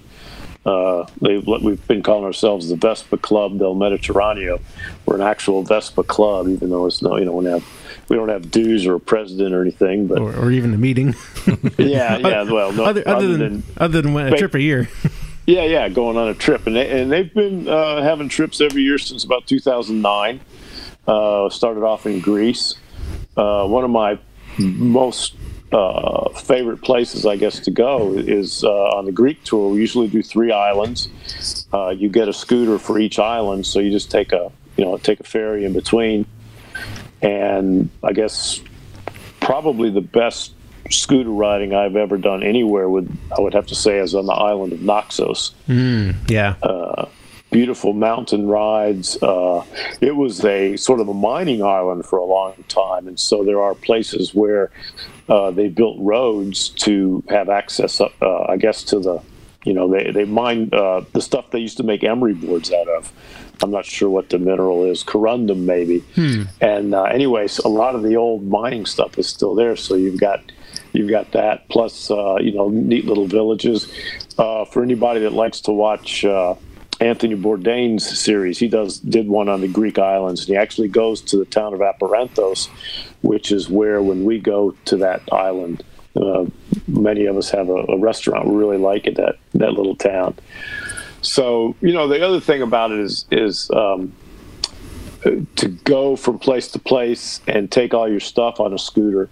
It's not as hard as you'd think. I've got a dry bag that I put stuff in, and a mesh I guess net to hold it onto the scooter.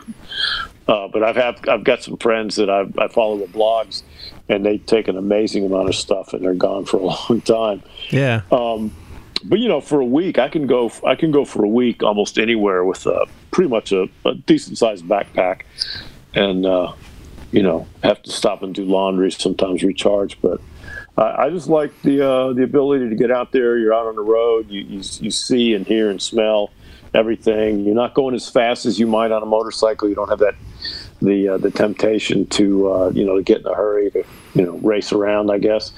The thing about Europe is we usually rent 125s, which is actually smaller than what I ride at home. But with a group, you everybody can keep up. It's you can have a lot of fun, but it's not a not a big challenge, maybe. Yeah, and the 125s also are tuned differently in Europe, because that's kind of one of the standard classes for small bikes. So those are actually tuned for a little bit better performance than what we would expect out of a 125 here in the States, right? Yeah, I think so. And I think what my German buddy explained to me was that the reason you don't see 150s much is because in the European Union, 125 is the cutoff for the more expensive, extensive license training. Yeah.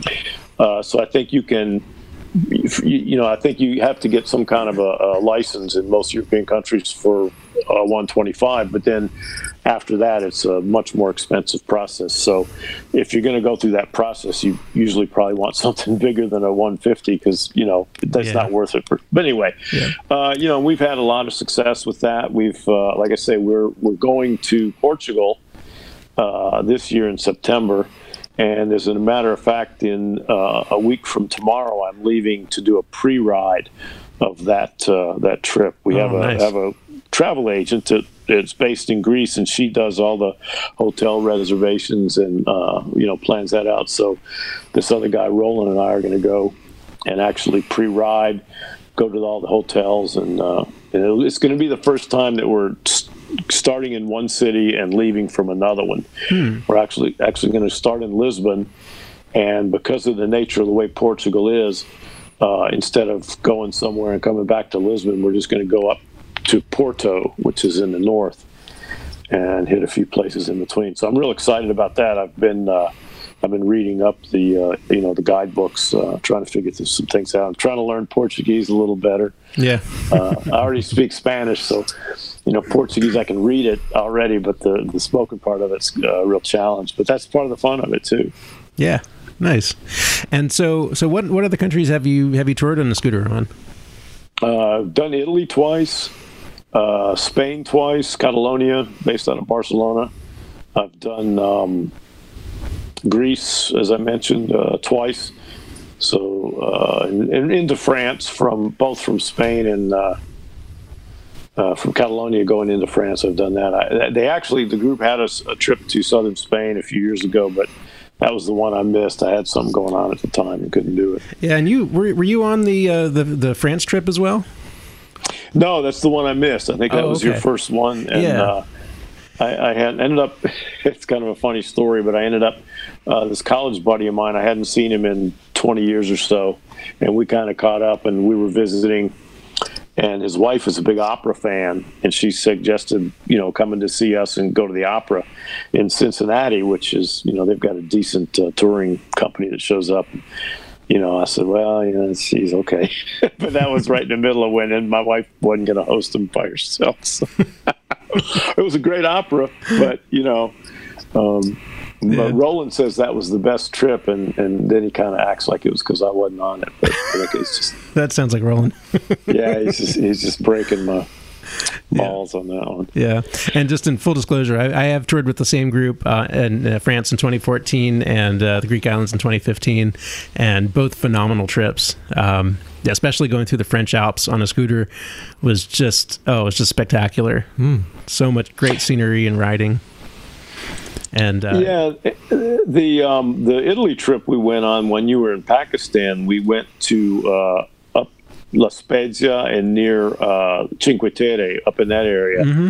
And it really some outstanding mountain rides there. Yeah, I would have loved to have gone on that. It was, and it's a lot of people in the group. They're kind of, I think some of them have kind of gotten tired of Italy.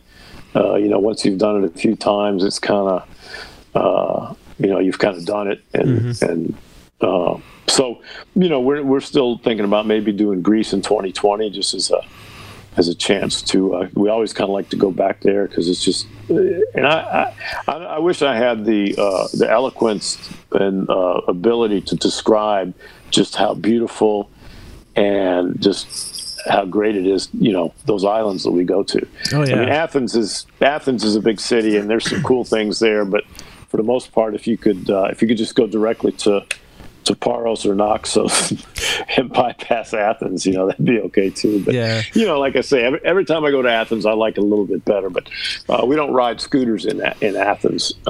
We do ride them. We've ridden them in Barcelona, which Barcelona's, if you don't like crowded cities, Barcelona's kind of hairy riding, a lot of one-way streets. But, once you get the hang of it, it's kind of fun. European cities, you can lane split, or they call it filtering. Yep. I've done that in Florence, and the first time I ever went to Florence in a rental car, I'm thinking like, Jesus, look at all these scooters around it. And then when I went on a scooter, the guy that was my roommate at the time was another German guy. And he basically kind of said, "No, this is how you do it." And we filtered, and the whole point of having a scooter is you don't have to wait in traffic. So and the cars will actually get mad if you don't filter. Yeah. Oh, really? Wow, that's like, a first. You're getting in my way. Go, you scooter, get out of here like you're supposed to. Yeah. Yeah. And another thing about, especially on the Greek islands.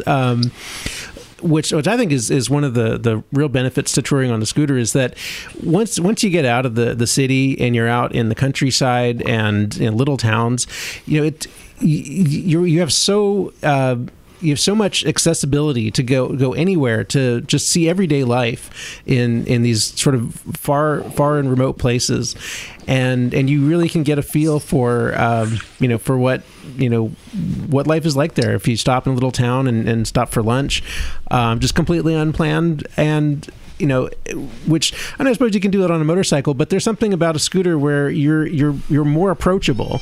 Right. There's sort of a, I don't know, very much undeserved I guess, sort of prejudice against motorcycle riders. People are kind of hesitant to speak with them. They're worried they're like some sort of bad dudes or something.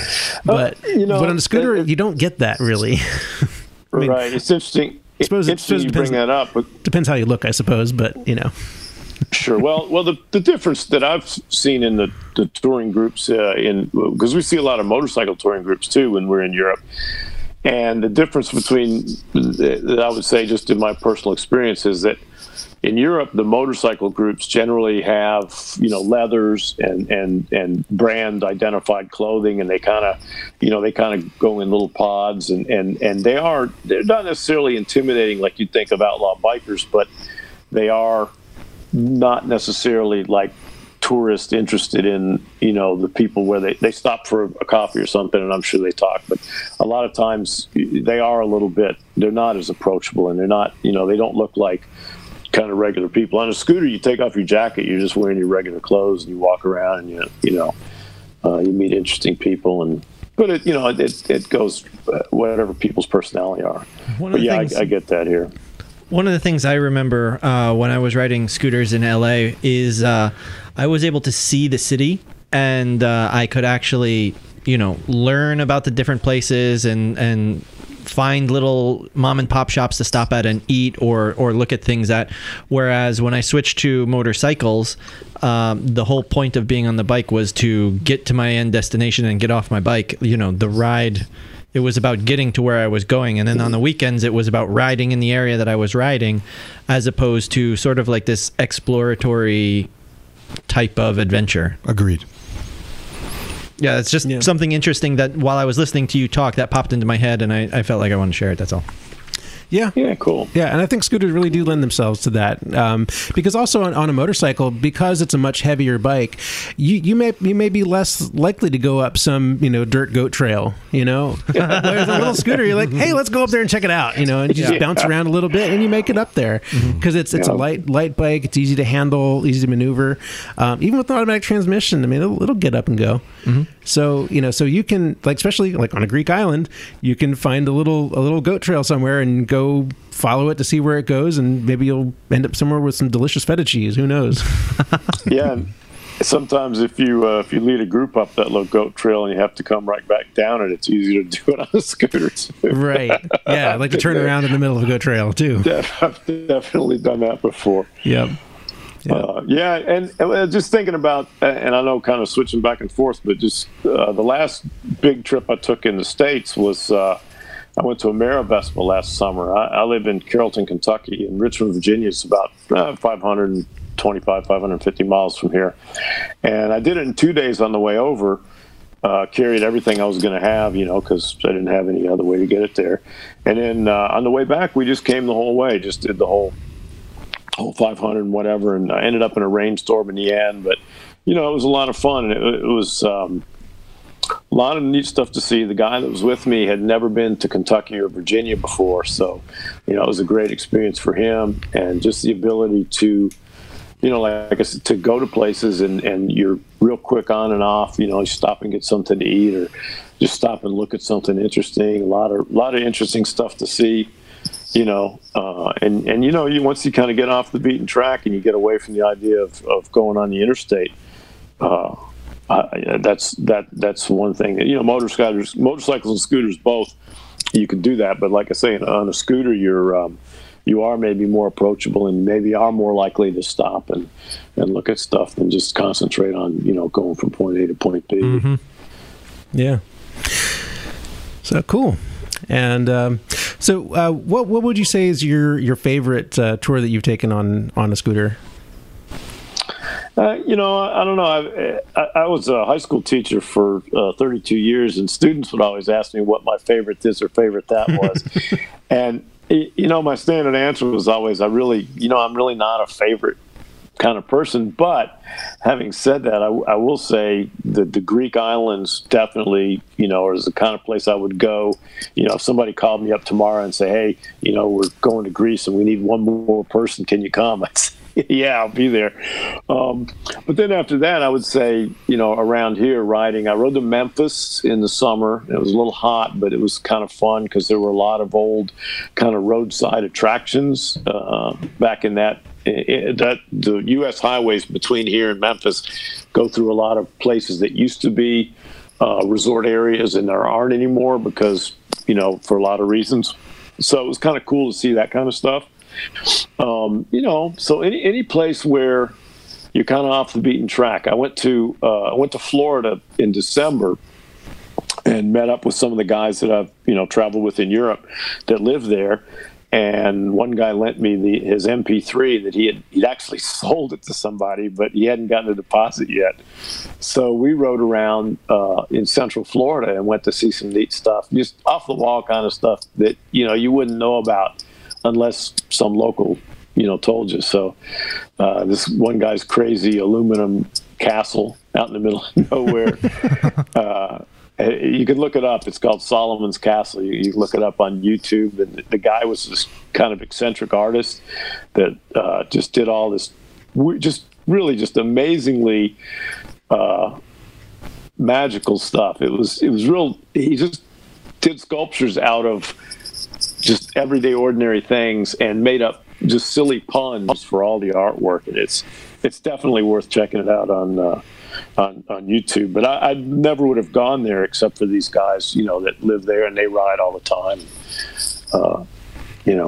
And it's just one of those little things that they discovered while they were out riding. Yeah. It's it's kind of a well-known place once you get down into Florida, I guess. But, okay.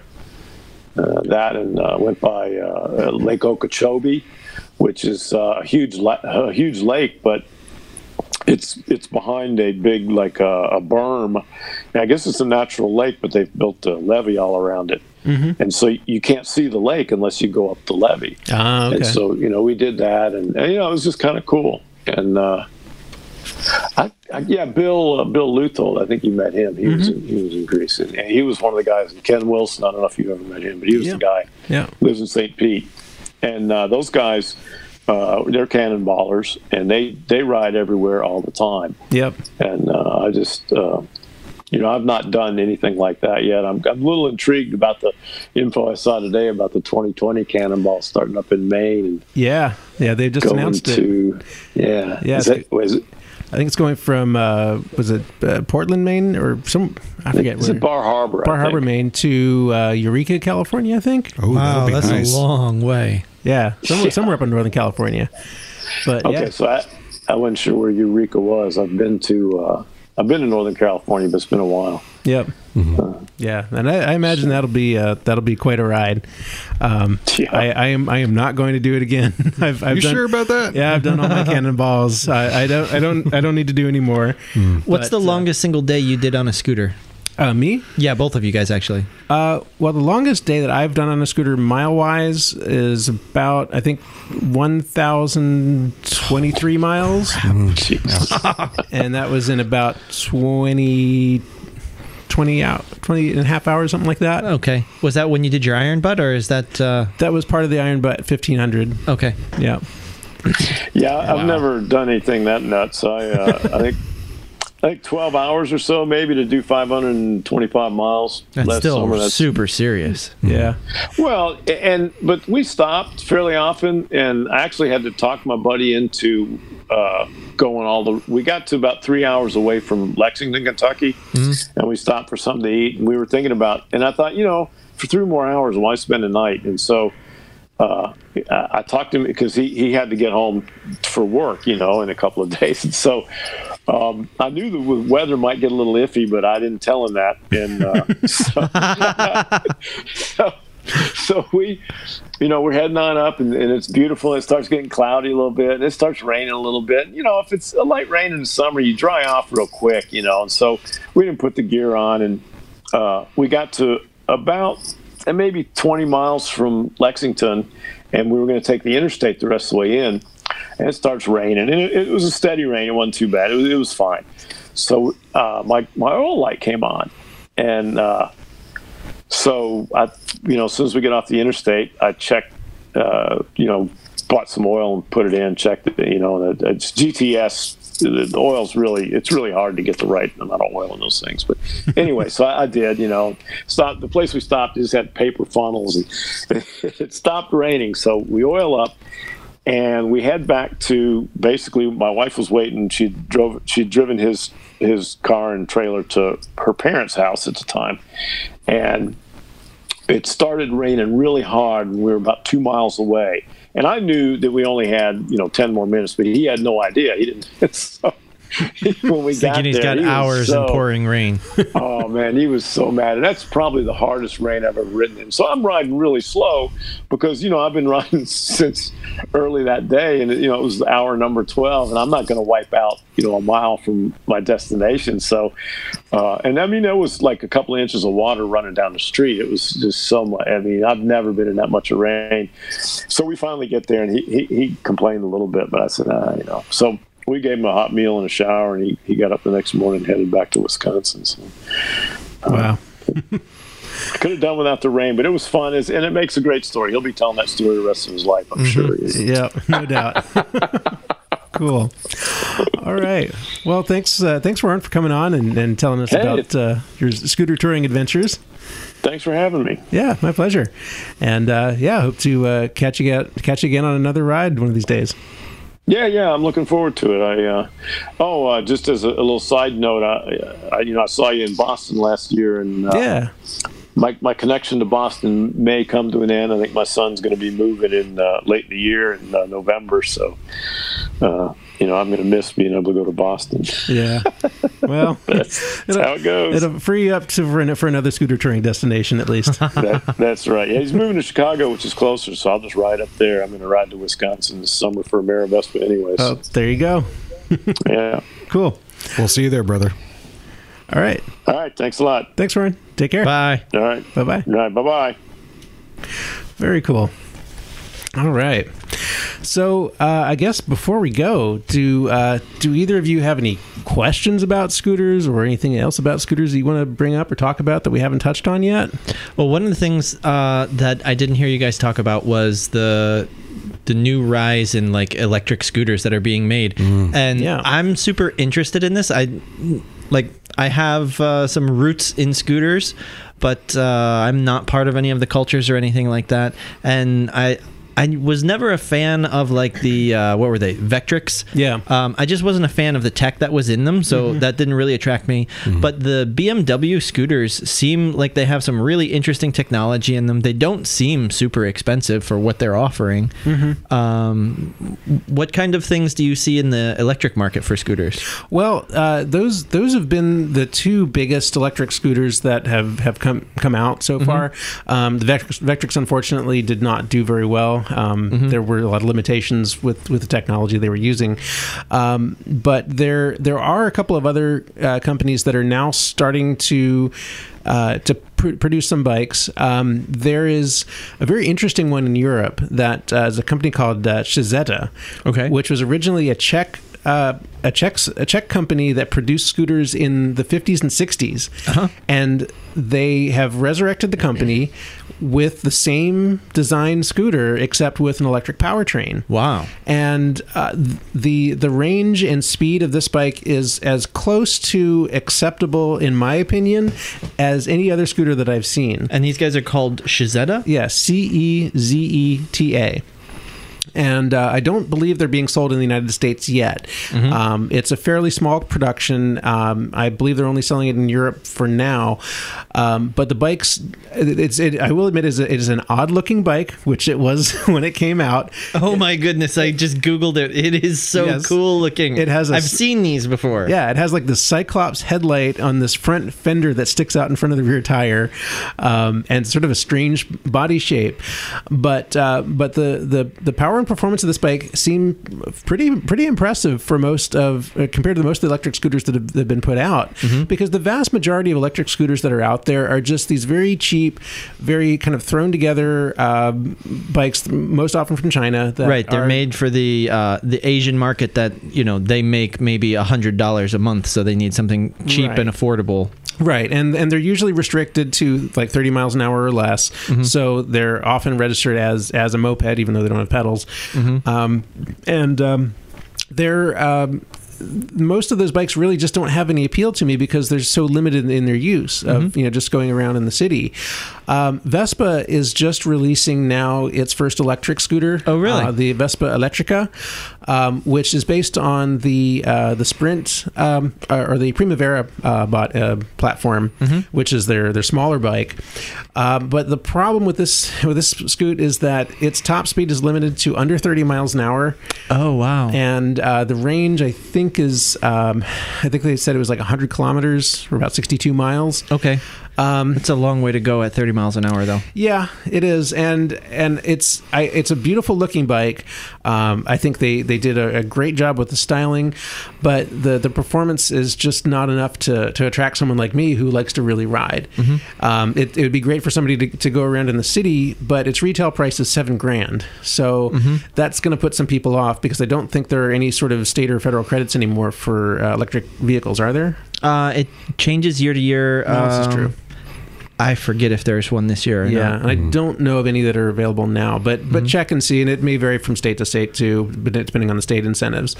And I am very tempted to get one just because it's the first electric Vespa, but I can't justify dropping that much money on something I'm not going to be able to ride, more than to go down to the corner store. So this is actually a really good thing for telling people about, an electric motorcycle is going to cost between $14,000 and $30,000 on average, right? So the price of the electric scooters now, the new Vespa one you said is going to be around $7,000. I believe so. I may be mistaken. It might be more than that. I'm not positive. And is that in a similar price tier as the motorcycles are? So like the 14 to 30 grand, you're in the upper end of motorcycles. It's the lower cost ones, the 14 grand ones, they're not super expensive for a motorcycle, but it's still more than a lot of people are willing to spend. But I don't know about the cost in the scooter world. Yeah, it's for the size of scooter that it is very much at the upper end. I mean, it really is the performance of a 50cc scooter. Oh, and those retail for about $2,000 to $3,000. Okay. This is more than twice that. I see. So it's really pushing the limit for what it is. The same body style as a 150 gas bike would go, I believe, for about $4,200. Okay. And the 300 larger size Vespa retails, I think, for around $62 base price. The Scoot group is going through the same growing pains that the motorcycle group has been going through. Yeah, and I'm sure that has to do with A, the cost of the technology, and B, the low volume of production. Because with those two factors, it's going to be it's going to have a high price. But I really hope that Vespa is going to continue in this direction and put out bikes with bigger battery capacity, higher top speed, and especially in a larger frame bike. Because I think if they can do that, that's something that can sell well. And if they can pack a lot of batteries into it to be able to do 100 miles per charge or more, I think that could be a real contender. Now, have you heard of these? I think they're smaller scooters, but Gen Z and Niu? Yeah. What do you guys think about those? Well, again, the Gen Z bikes, they're well-made bikes. They are manufactured here in the United States, as I understand, or assembled at the very least. I'm sure there's... Whatever the qualifications are for sticking the American flag on it. Exactly, they meet it. But again, these are bikes that are limited to moped-like performance. That's 30 miles an hour or less. They're very utilitarian bikes. They have a great amount of carrying capacity, and they're fairly simple, minimalistic. I'd say decent design, but yeah, just the top speed is something that's far below what my standards are. So so it's not something that I'd personally be interested in. What was the other one that you mentioned? Niu. Niu. I don't know much about that one. I think I've heard of it, but I don't know the details. So I've heard a bunch of good stuff. I've recently been to China and been looking into like the scooter market and the motorcycle market over there, and that's one of the brands that I heard a lot of good stuff about. But I don't know very much about it yet myself. It just seems they have good quality and good parts used in it. Yeah, and I think that we are going to see more bikes, more scooters coming out with electric drivetrains in the years to come. And I really hope that the major manufacturers are going to put some serious investment in that, because I don't see a future without that. So, and I think that it's just a matter of the battery technology progressing to a point where it can be produced cheaper and with greater capacity. That's really the only limiting factor for electric vehicles nowadays.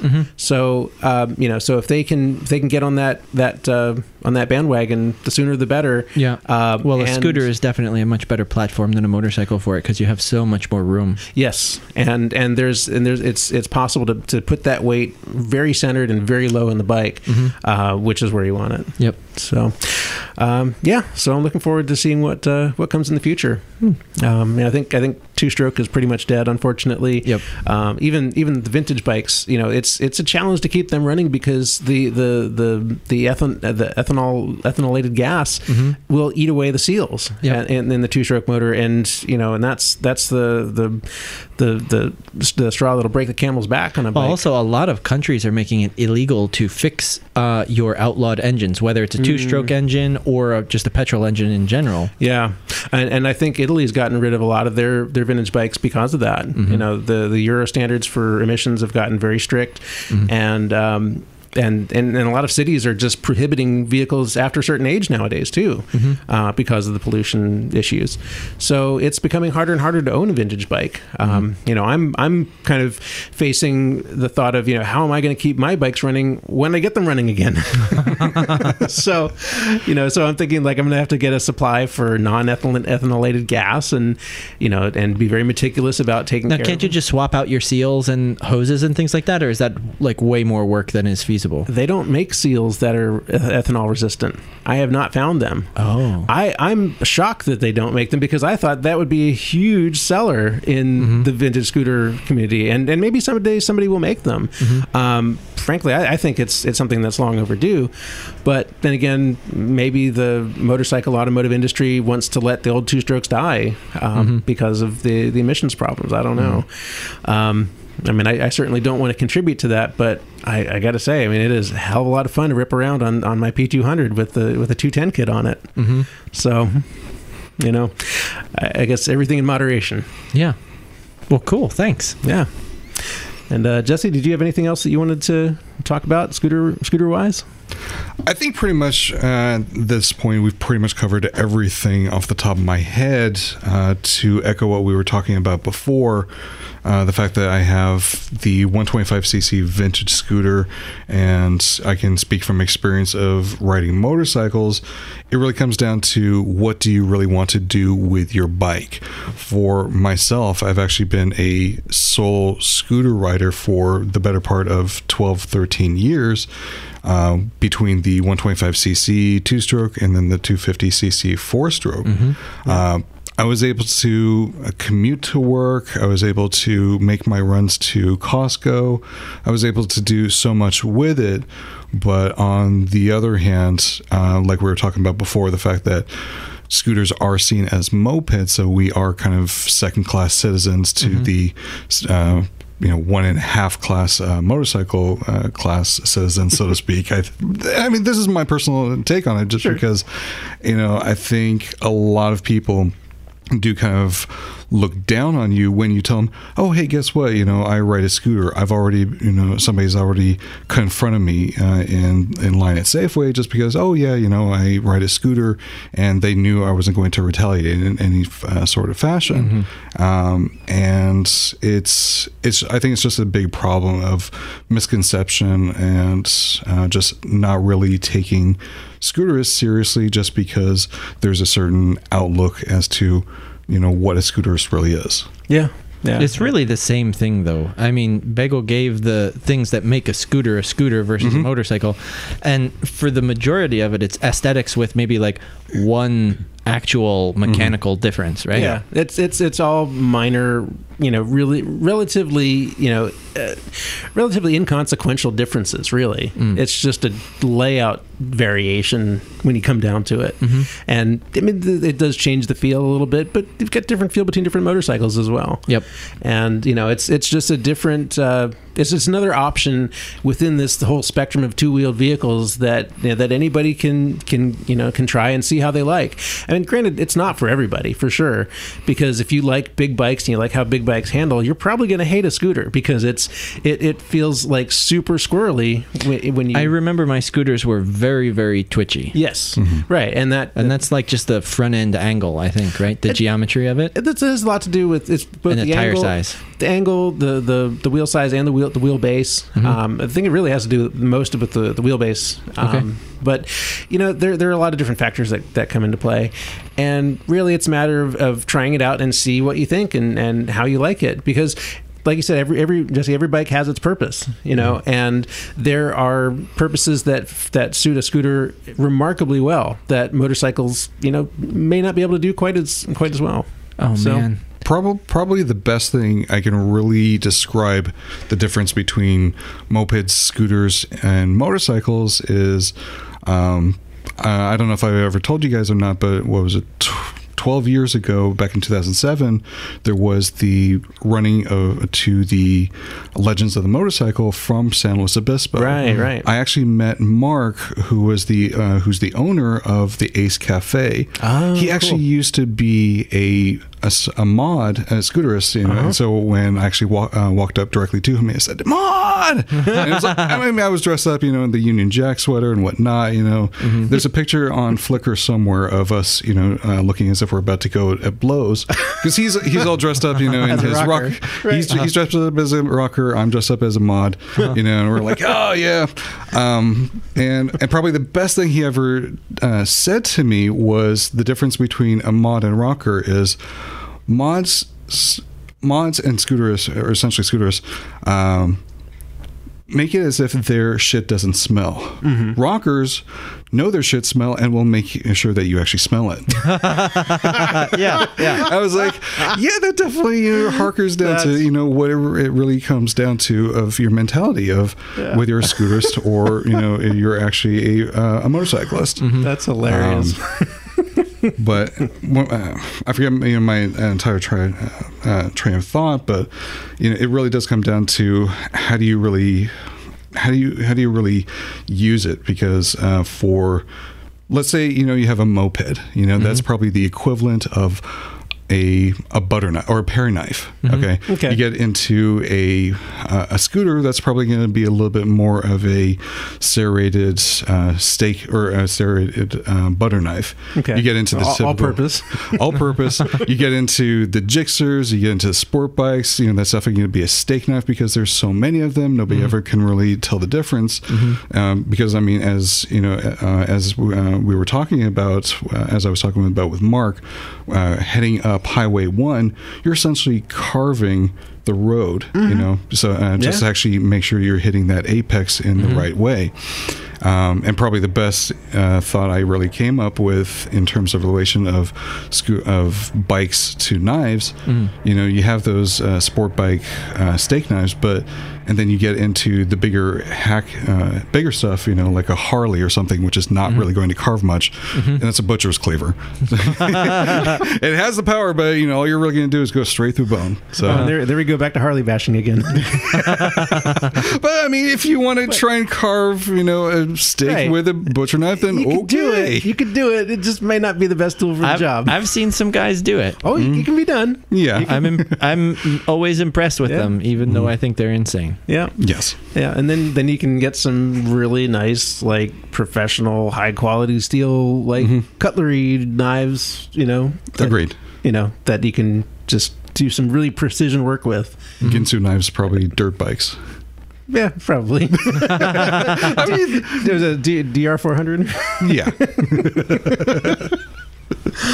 Oh man. So yeah. So and there's all kinds of scooters too. You know, there's a wide variety, and we didn't even really get into the whole different makes and stuff. I mean, we talked about Vespa obviously, and a little bit about Lambretta, which was their main competition for most of Vespa's history until Lambretta folded.